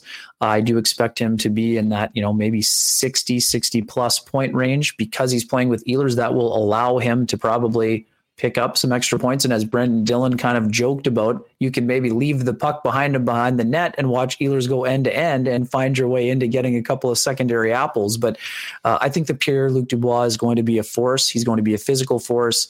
He's going to be tough to play against. And part of what Paul Maurice talked about in the Adam Lowry line shifting its responsibilities was that Pierre-Luc Dubois and Andrew Kopp and Nikolai Ehlers, they will be giving an opportunity to elevate their minutes by going head-to-head against the other team's best on occasion. And I think that is an area where Dubois can really thrive. Everyone talks about that series against Toronto where he went up against Tavares and Matthews. And he can do that on a consistent basis as being a two-way force. And I see him playing that role with the Winnipeg Jets this year and having an outstanding bounce back. Kenny, great stuff. Just one more thing on tonight's game. Who's going to be in the Wheeler spot? It's quickly on the power play. It looks like Hanel is going to be in where Josh Morrissey was on PP2 along with Nate Schmidt. Who's in the Wheeler hole in PP1? It's a great question. Actually, Wheeler was working in that spot today, so there were no hints given there. Cole Perfetti was killing penalties. Could I see an option for Cole Perfetti to slide in there? Perhaps. Maybe it also could be Harkins, I guess. And it also, you know what? The other thing, Huss, they could put Kyle Connor back in his regular spot in that one-timer spot as well and maybe just change the dynamic a little bit there. So I don't have a great answer for you. Paul Maurice did not provide any breadcrumbs or clues on that front, but I'll be watching very closely as you and everyone else will be. Well, what did you think about Morrissey and Schmidt on PP2 together? It was interesting to see Morrissey actually playing down low at times and with that rotation, getting Ehlers back on the point and Josh in, past the hash marks. Yeah, I like it. It's a good spot for him. I know some folks just think it should be 4-1, 4 forwards and 1 defenseman, but I think Josh actually can really flourish there. I think he's worked on a shot in the offseason, and I like him in the shooting slot, and then having Nate Schmidt up top being the distributor. I think he can really do a nice job there. And as Morrissey pointed out, he's not used to having the cross ice feed coming from that angle where Ehlers, when he has the spin around at the top where he gets that speed going when he either shoots but you got to be ready, right? Everyone's looking for Ehlers to shoot, and he has adopted that shooting mentality, as I wrote about today at sportsnet.ca. But he also has that great passing and vision that he can get it across. And Morrissey admitting himself the other day that he wasn't ready for a few of those pucks that were put on a tee for him. But I expect he'll do a nice job in that role, and we'll continue. There's another guy too, Us. Talked about him a lot this year. Josh Morrissey is going to have a great year. Nate Schmidt is going to help him dramatically, and he's in such a good headspace. I really think that Morrissey is going to be a really solid, rock solid defender for the Winnipeg Jets, who's going to be a two-way force, and then we'll see what happens from there on in. But I'm expecting a big year from Dubois and Morrissey both. All right, Wiebe. Follow him on Twitter at Weeb's World. You can read his work on the Winnipeg Jets at sportsnet.ca. And of course, coming up 3 p.m. right after we're finished up, you and Reynolds getting going with another edition of Kenny and Rennie. Give a quick plug for that, Ken, on your way out. Yep, join us 3 p.m. On our YouTube channel, or click on my Twitter account, or you can also hit us afterward on the podcast, wherever you get your favorites. But looking forward to seeing everybody there. Thanks, Huss, for having me. Have a fantastic weekend and a tremendous finish to the show here. Right on. Happy Thanksgiving, pal. Thanks so much for doing this. Well. We'll talk to you next week when it counts. Looking forward to it, my man. Take care. All right, there he is. Ken Wiebe joining us. Kenny and Rennie coming up top of the hour as soon as we are finished up here on Winnipeg Sports Talk. We're going to stay talking hockey. The digital gambler Andy MacNeil's in the house, going to join us to discuss his VSiN 2021-22 NHL betting guide. Before that, I want to thank Not AutoCorp for their amazing support of Winnipeg Sports Talk. Finished up the Milt Stiegel TV spot shoot. You'll be able to see that, I'm sure, during some NFL football sometime soon. But if you are looking for a vehicle, heck, even if you just want to kick some tires, pop down to Not AutoCorp. The work that they've done inside the building is absolutely staggering. Not quite as staggering, though, as the incredible vehicles on the lot. Why not get into the car of your dreams at a great price with the help of the Not team? And, of course, the Winnipeg Car Lab is open right now, doing full corporate wraps for vehicles, striping, tinting, rims, and so much more. You can follow them on all the socials at Winnipeg Car Lab. Of course, end of the show today. Canadian Club, our official whiskey and the official whiskey of the Blue Bombers. Got a great giveaway. Got our first co-branded CC Winnipeg Sports Talk hoodie to give away. We've got an I Love Rye package and more. And, of course, we'll be at the game tonight. And I know many people will be hoisting a CC and Coke or a CC and Ginger and cheering on the Winnipeg Blue Bombers. Of course, they got the Jim Beam Stillhouse there, the Brugal Rum Hut. But the CC is available everywhere in IG Field. So enjoy a couple tonight at the game. And, of course, you can pick it up at your local Manitoba liquor marts as well. And a big thanks to DQ Nick. Nick came by today. I fueled up for today's show with one of my favorites, the Ultimate Grill Burger, and a couple chicken fingers. An amazing, amazing meal. But it's all about the ice cream. Couple frozen treats of pizzas making my way, some ice cream sandwiches. It was a nice delivery from Nick. You can do that as well by popping by any of the four Nick and Nicky DQs: Niverville, DQ Northgate, DQ Polo Park, and DQ St. Anne's. Still time for a great taste of summer with the blizzard. And of course, if you do want to order a cake, just hit them up on Instagram at DQ Manitoba. They'll take your order and have it ready for you quick and easy at any of the four Nick and Nicky DQ locations. All right, don't forget, big marble race, end of the program before we turn it over to Kenny and Rennie. But right now, let's welcome in Andy MacNeil from VSiN to get ready for the upcoming season, discuss his 2021-22 NHL betting guide. Andy, what's going on? How are you? You know what, Reem? I can't hear Andy. I think we got a mute on. Andy has himself muted. Sorry. Perfect. That's my bad. Sorry. What's going on? Welcome back to the program. How are you? I'm doing great. How about you? Oh, fired up for the season. You know, got a chance to take in a couple preseason games. Obviously been focusing on a lot of football right now, but we are just about to the starting grid for the 82-game season. And it's a perfect time to have you on, because spending a lot of time going over all of the prop offerings, season bets that are available right now. And you've put it all together in one betting guide. Just quickly, before we talk about the Jets and some of the other teams, give us a bit of a plug on what is in the 2021-22 betting guide that you put together with VSiN and how people can get it. Well, you can get it at vsin.com/subscribe. It's $9.99, which I think is quite a good price, to be honest. There's a schedule tracker in there that breaks everything down. I'm talking rest days, back-to-backs, 3 and 4 nights, etc. And all of the projections included, you know, and then there's analysis on all 32 teams. So a pretty comprehensive guide, something that I kind of market as like a companion that you can take around and shop and help, you know, as you shop for prices in the futures market. Well, and one of the things I'll give you, I mean, there's a lot of work that went into this. I mean, it really is a great piece. But there's also, and I get this all the time, because whether it's on the Lock Shop or here, we're often talking about betting. We're talking about lines and the difference between futures and in-game bets. And the one thing that I think will be really helpful to a lot of people just getting into this space is, you know, basically a glossary of what everything means. So really helping people that maybe are just getting into the space sort of walk through all this new information that might be a little foreign to them right off the bat.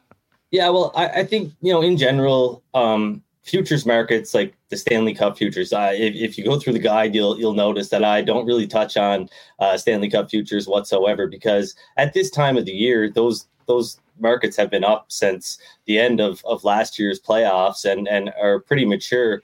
You're not getting very good value for your money at this point in time, unless something, drastic happens with an injury or a trade or something like that, let's say. But season point totals, division odds, things like that there is some value there. Point total markets specifically are, off. The sports books are off by roughly 7.5 points on average, over the years. So they're beatable is I guess is what I'm trying to say. And I think for the casual bettor that's just trying to get into this, it's a great time to start. Maybe you don't have enough time, on any given day to really dive into a game. But you have to be able to find some time, in the week leading up to the season to place a couple of bets that can, give you some rooting interest throughout. No doubt about it. Fill us in on what goes into making these projections. I mean, all the information. I mean, I know it's sort of like a special recipe with everything, but I mean, what sort of stuff are you considering that you take into consideration when you're putting together your predictions, which historically have been very, very strong, Andy? Yeah. It's it's a mixture of things I've learned, that I can spice in, like you said. But in general, I'm not doing anything much different than a lot of the other people in the space as far as using analytics to build models and whatnot. As far as my game predictions go, it's actually a pretty basic model, and I don't think it requires much, let's say sophistication to really make something valuable when we're talking about the NHL, at least not now. I mean, player and puck tracking is coming, and the sports books are going to get that data before we get it. So right now the playing field is pretty level, but I guess once they get their hands on that and start learning a few things that maybe we don't know about the game, it could get a little bit tougher in some respects. But sorry, go ahead. It's interesting that you mentioned that, because that's something I'm really interested in, waiting to see this information that's going forth. I mean, what do you think that we'll get? I mean, whether it's players or whether it's the books, what information do you think will come out of that stuff that may be of any benefit when, we're talking about these sort of things? Yeah, I don't think anything. I think, right off the bat, it's going to allow sports books to create all sorts of different markets, like, things that we couldn't measure before, like, where's the next goal going to be scored from? It'll be easy to verify that, right?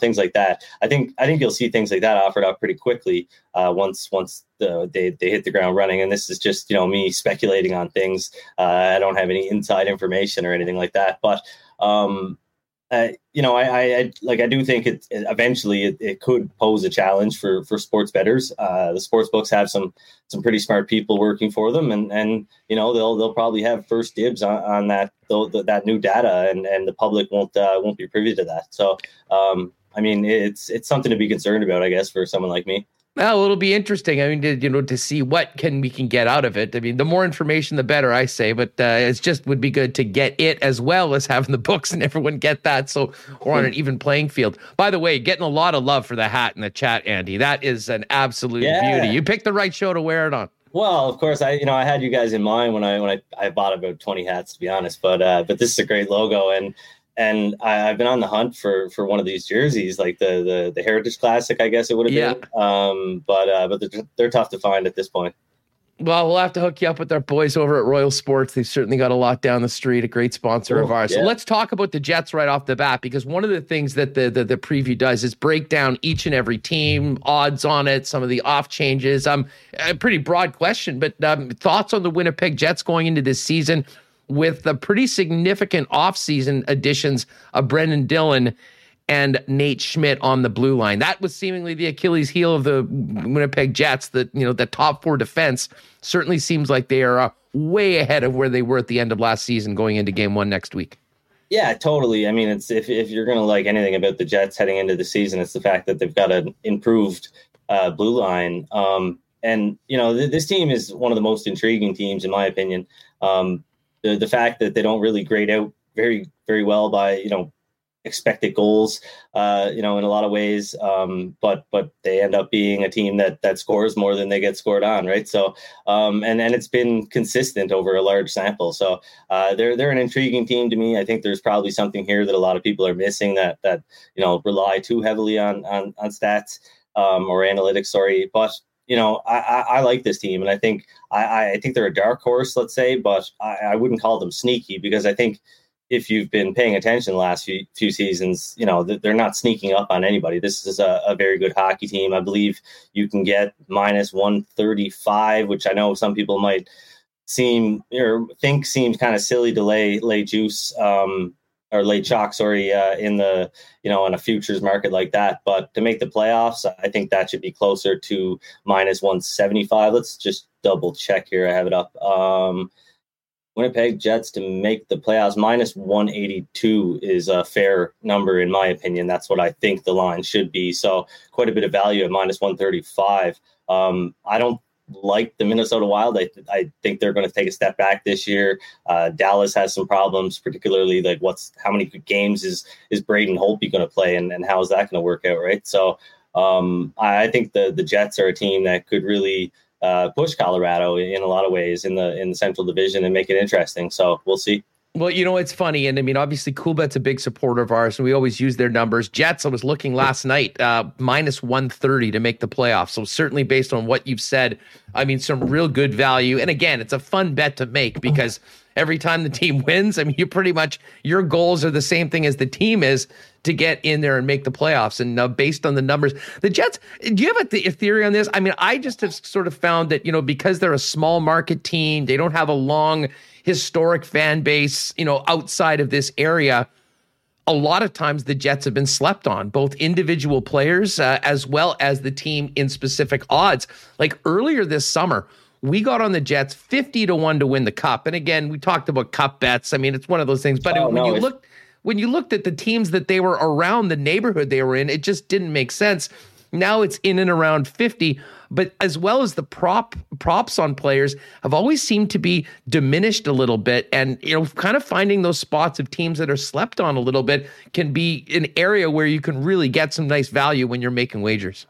Yeah, I mean, you did the right thing by looking for that Stanley Cup bet early in the summer and not sleeping on it, right? I mean, I was more talking about not really focusing on that market in late September, early October, because things have kind of been set. The contenders, the dark horses, everything's kind of been figured out by this point in a lot of ways.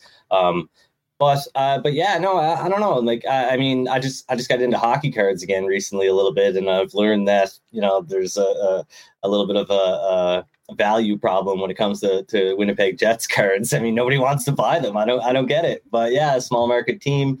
Maybe they fly under the radar a little bit, but in today's day and age, I think it's pretty hard to fly under the radar. If they're as good as I think they could be this year, then people will wake up to it pretty quickly, I think. No doubt about it. The total for one of the real popular bets is just an over under on number of points for the season. Jets on most books are listed at 92.5. Minus 110 on both sides. It sounds like from what your projections are, pretty solid lean to the over on that, Andy. Well, yeah, average points, I've got Winnipeg at 95.1.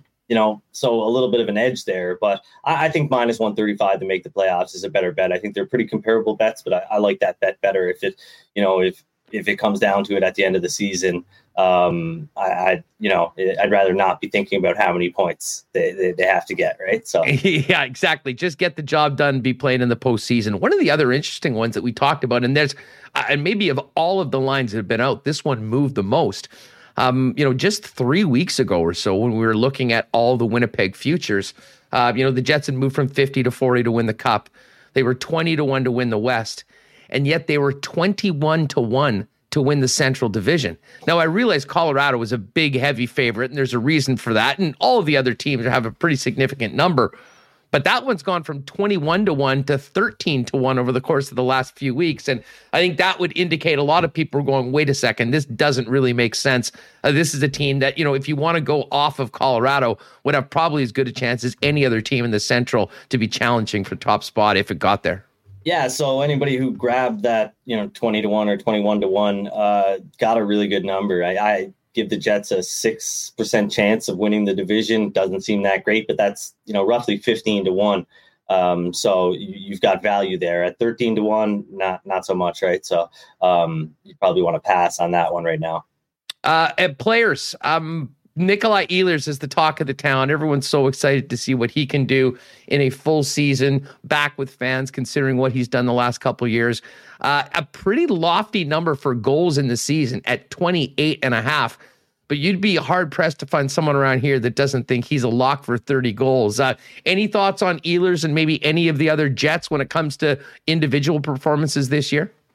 To be honest, I didn't dive a whole lot into that this season. I've been busy with the actual. I've got some pretty cool stuff planned at VSiN this season that involves a player prop pricing app called the Propagator, and it's on a game by game basis, looking at every game, every player. So I haven't thought too much about futures this year, as I've been trying to launch that and get that up and running to be ready for the start of the season, which is coming pretty quick. But no, I'm in the camp that sees Ehlers around 30 goals. But if you're talking 28.5, you said.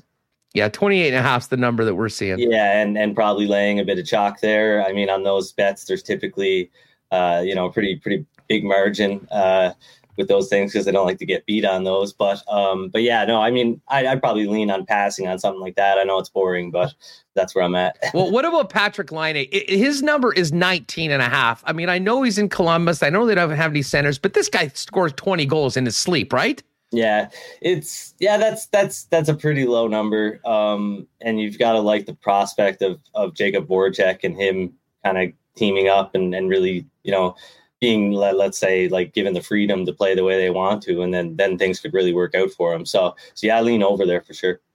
You mentioned Minnesota, and it's funny because, in the Lock Shop, we were doing our first show when it came to futures, and I was loving the Jets over 92.5, and the Minnesota number, I think at the time, was like 98.5 or something like that. We were on the under, so we're on the same side. But, maybe outside of the Central Division or, through everything that you've done, is there a team or two that sort of sticks out to you, at least as opposed to what's out there on most markets, that you're either particularly high on or particularly low on, as opposed to what we're seeing posted? I'm pretty close on everything. I think I'm a little higher on the Islanders than some places as far as, their odds of winning the division. I think my fair odds are about plus 250. So that's, anything at 3-1 or better would be a good bet in my opinion. I believe you can find 4-1 out there if you look, but there's I guess Calgary maybe, but I've seen a lot of other people now since I've kind of started to dive into what other people have been saying, which I kind of ignore until I'm finished doing my thing. I've seen a lot of people kind of coming around on Calgary, and I do, at 12-1 or 13-1, I think that's not a bad bet to win the division either. I know the Oilers, obviously are the upper echelon if we're looking at everybody below Vegas, but anything can happen, and I think that price should be closer to 7-1. They've got the prospect of having pretty good goaltending, full season of Daryl Sutter, a pretty decent offense, and the only thing that kind of stood in the way of them making the playoffs last year was their inability to figure out the Ottawa Senators. Yeah, that is still a mystery, and it still is a thorn in the side of many people down in southern Alberta. I have to ask you about the Kraken.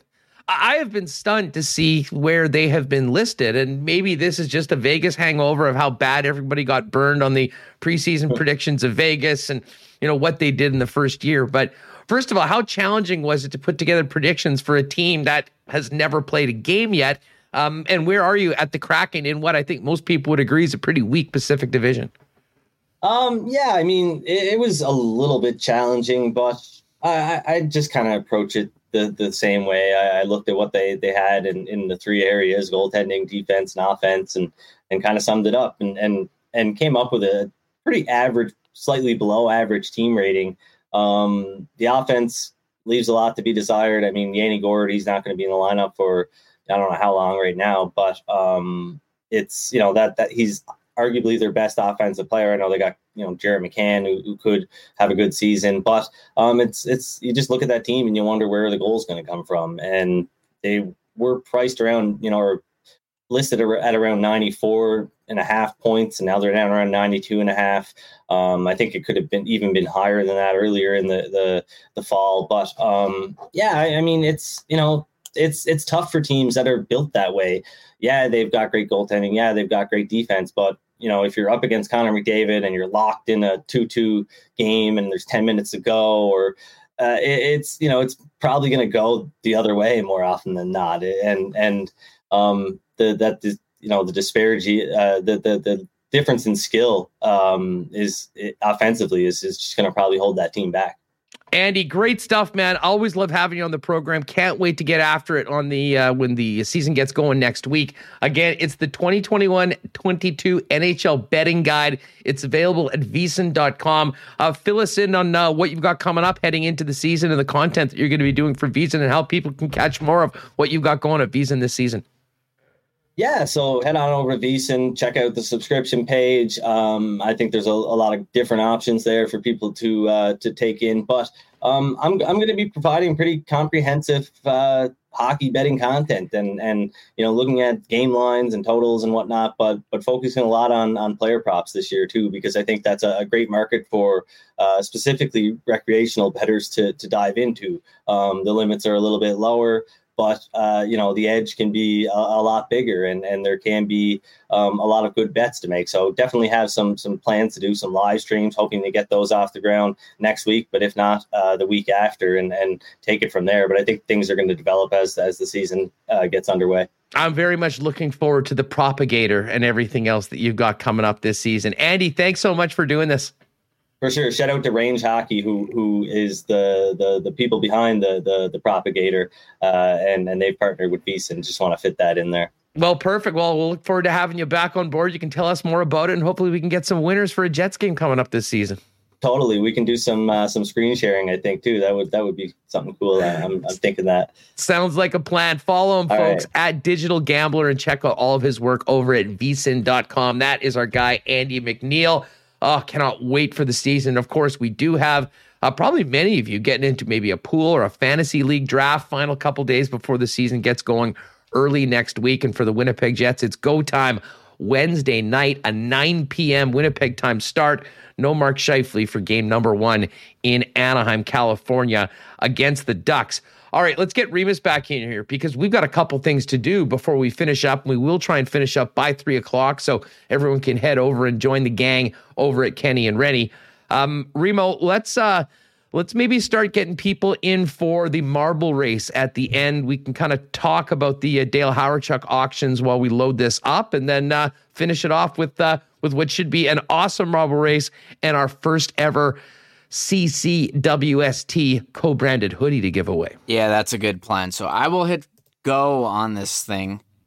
We did exclamation marbles before. Is that what you want to do again? Sure, it's nice and easy. Everyone knows it. Nice and easy. All right, let's go. So it's going to go, and I disabled the, would like tell people in chat every time they got entered, it would just flood the chat. So I got rid of it.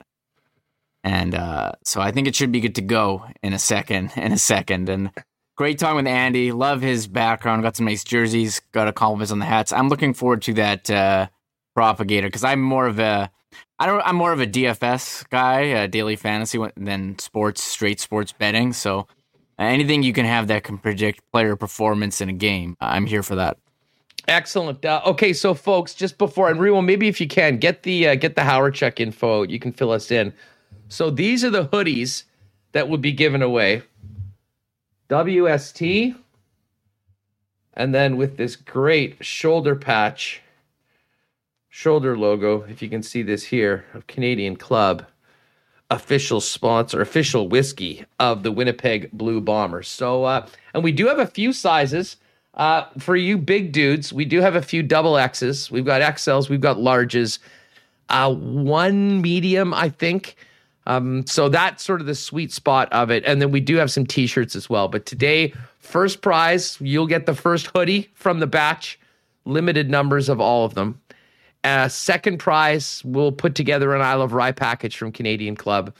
And third prize will be a pair of tickets for the ice game on Saturday night. And again, do want to thank James and the gang over at Canadian Club. Looking forward to seeing them at the game tonight over at IG Field. Probably have a CC or two, but great support of ours and just phenomenal prizing for the marble races that we've had so much fun doing with everybody here. So again, if you're just popping in, !marbles, you're seeing everybody pop in.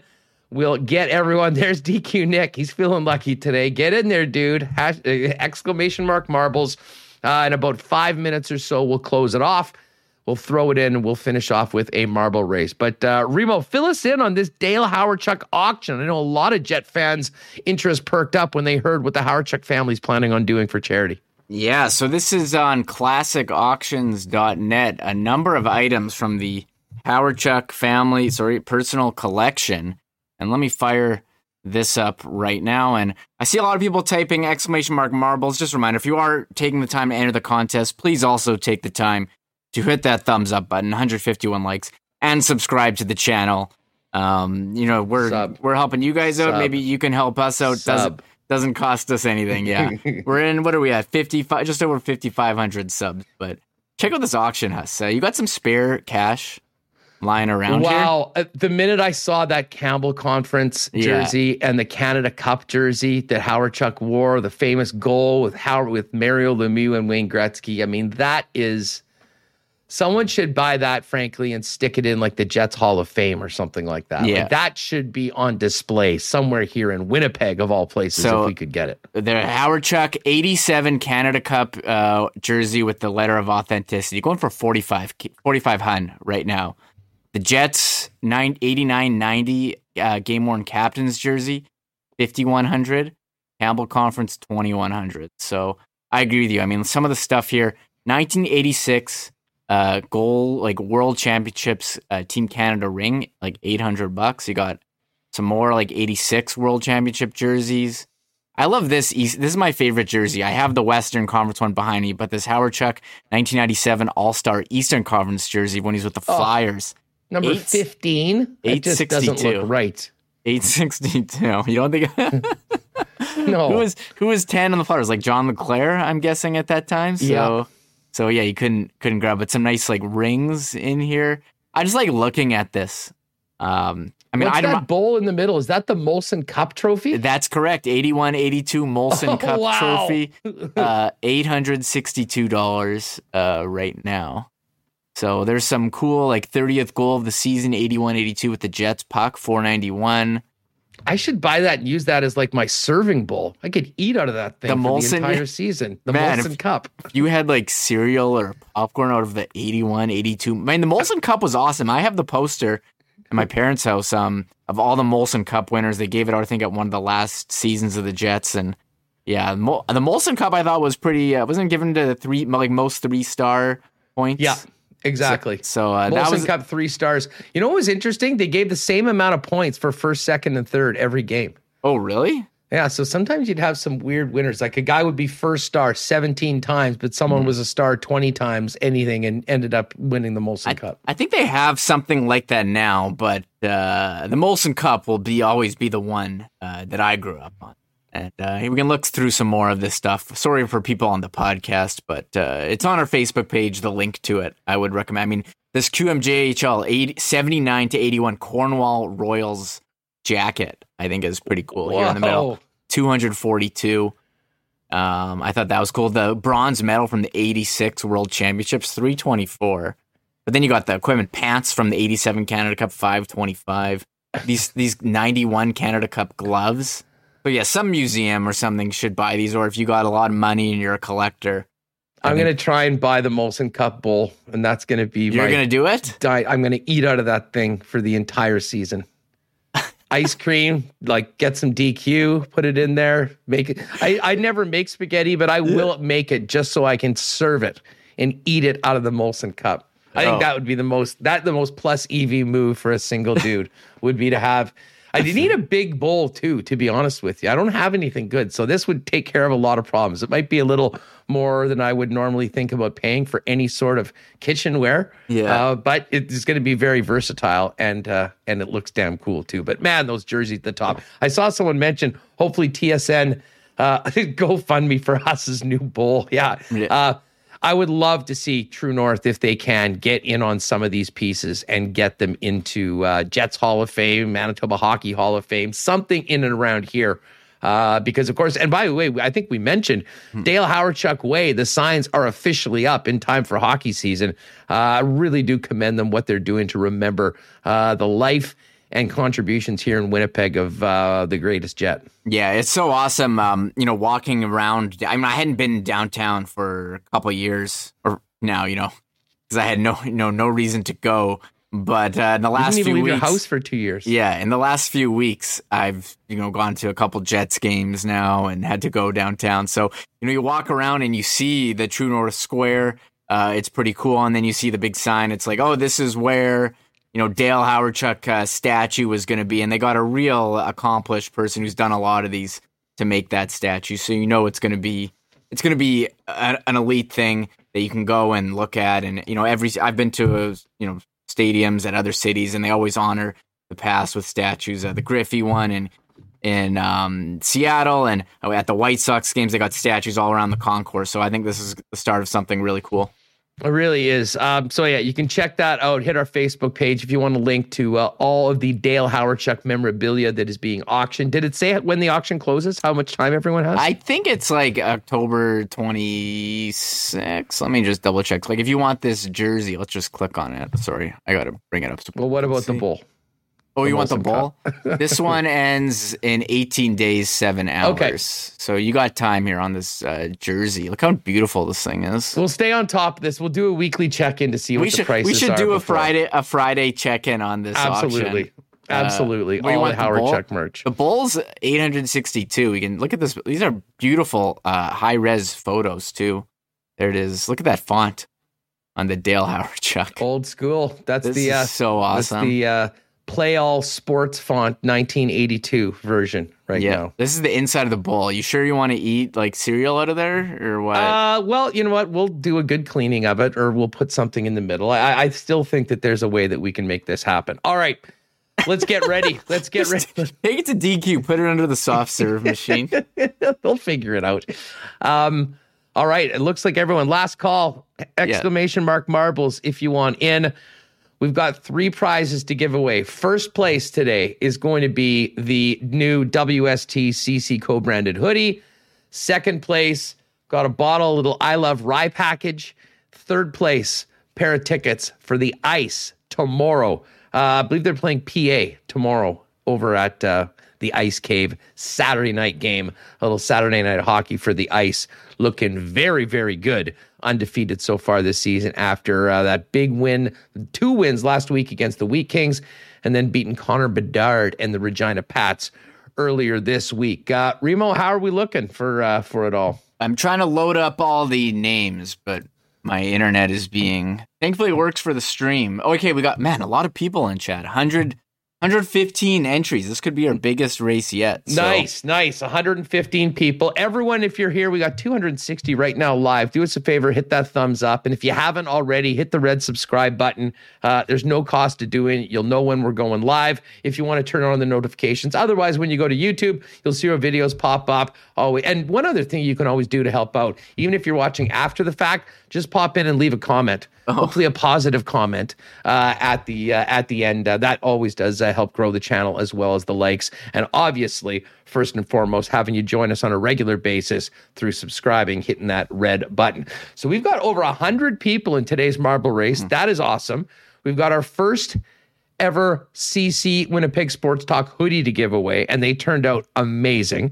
And we do have multiple sizes right now. At least that might not be the case as we go forth, depending on who wins and what size they need. But we are in a pretty good spot. And you know what? We've also got a DQ cake to give away. So let's do this. I'm going to do we've got 1, 2, I guess I already said third place. So if you're in fourth, you'll get a DQ cake. So this is an absolute festival of winning today in the marble race. To review, first place, the Winnipeg Sports Talk hoodie. Second place, the CC I Love Rye package. Third place, pair of tickets to the Ice tomorrow. Fourth place, a DQ cake courtesy of our guy, Nick, over at the Nick and Nicky DQ group. All right, Remo, how are we looking? Okay, am I closing the entries right now? Do you want me to do that? Oh, yeah, close it. Yeah, it's 5-2. We got to go, because Kenny and Reddy are starting up. So I close the entries at 117. I am going to copy them, so I have a list of all of them. Give me 1 second. Okay, copying. And then I'll get the names. And, do you know if our Winnipeg Sports Talk DraftKings contests are full? We do run contests. You know what? I'll check that out while you're loading it up. Yeah, every week. So tonight, I'm glad you reminded me. I still have to do my CFL lineup. I've got my spot. Yeah, we do run contests. Upcoming contests. There is one spot left for CFL. We've got 39 of 40. So if anyone is not in yet, if you would kindly grab that last spot, that would be great. And as far as the NFL contest beginning on Sunday at noon, 6 spots left, 44 out of 50. So get on over. If you haven't played with us, it's in league. Search Winnipeg Sports Talk. Get in there. And if you haven't, we can send you a link if whatnot. Maybe Remus. Well, first we'll get the marble race going, but we can throw the link in the chat. But yeah, 1 spot left for CFL. Would love to get that filled ASAP. And don't forget to get your lineup set before kickoff tonight between the Bombers and the Elks. All right, how are we looking for marbles? I got the list saved. I had a copy and paste error. I'm going to be saving it in the appropriate folder. Hold on. I got to do this all manually. My apologies. Marble names, October 8th. All right, let's load this thing up. And then we can pick a nice track. Am I right? Get in there, Taylor. Get in there. I want the spot. It's there waiting for you. We need your return to the DraftKings pools. CFL, there's one spot. There is one more, yeah. So, all right, we're golden. 39 of 40. 39, yeah. So I got my lineup set. I don't know. Kelvin McKnight. People are talking about him, Huss. That was our thought. It's like, okay, he's in the lineup. What's his price on DraftKings? It's like 3,400 or something. He's 34. He's 3,400. So, okay, 117 names. Perfect. We are golden. Taylor, get in there. Use your phone.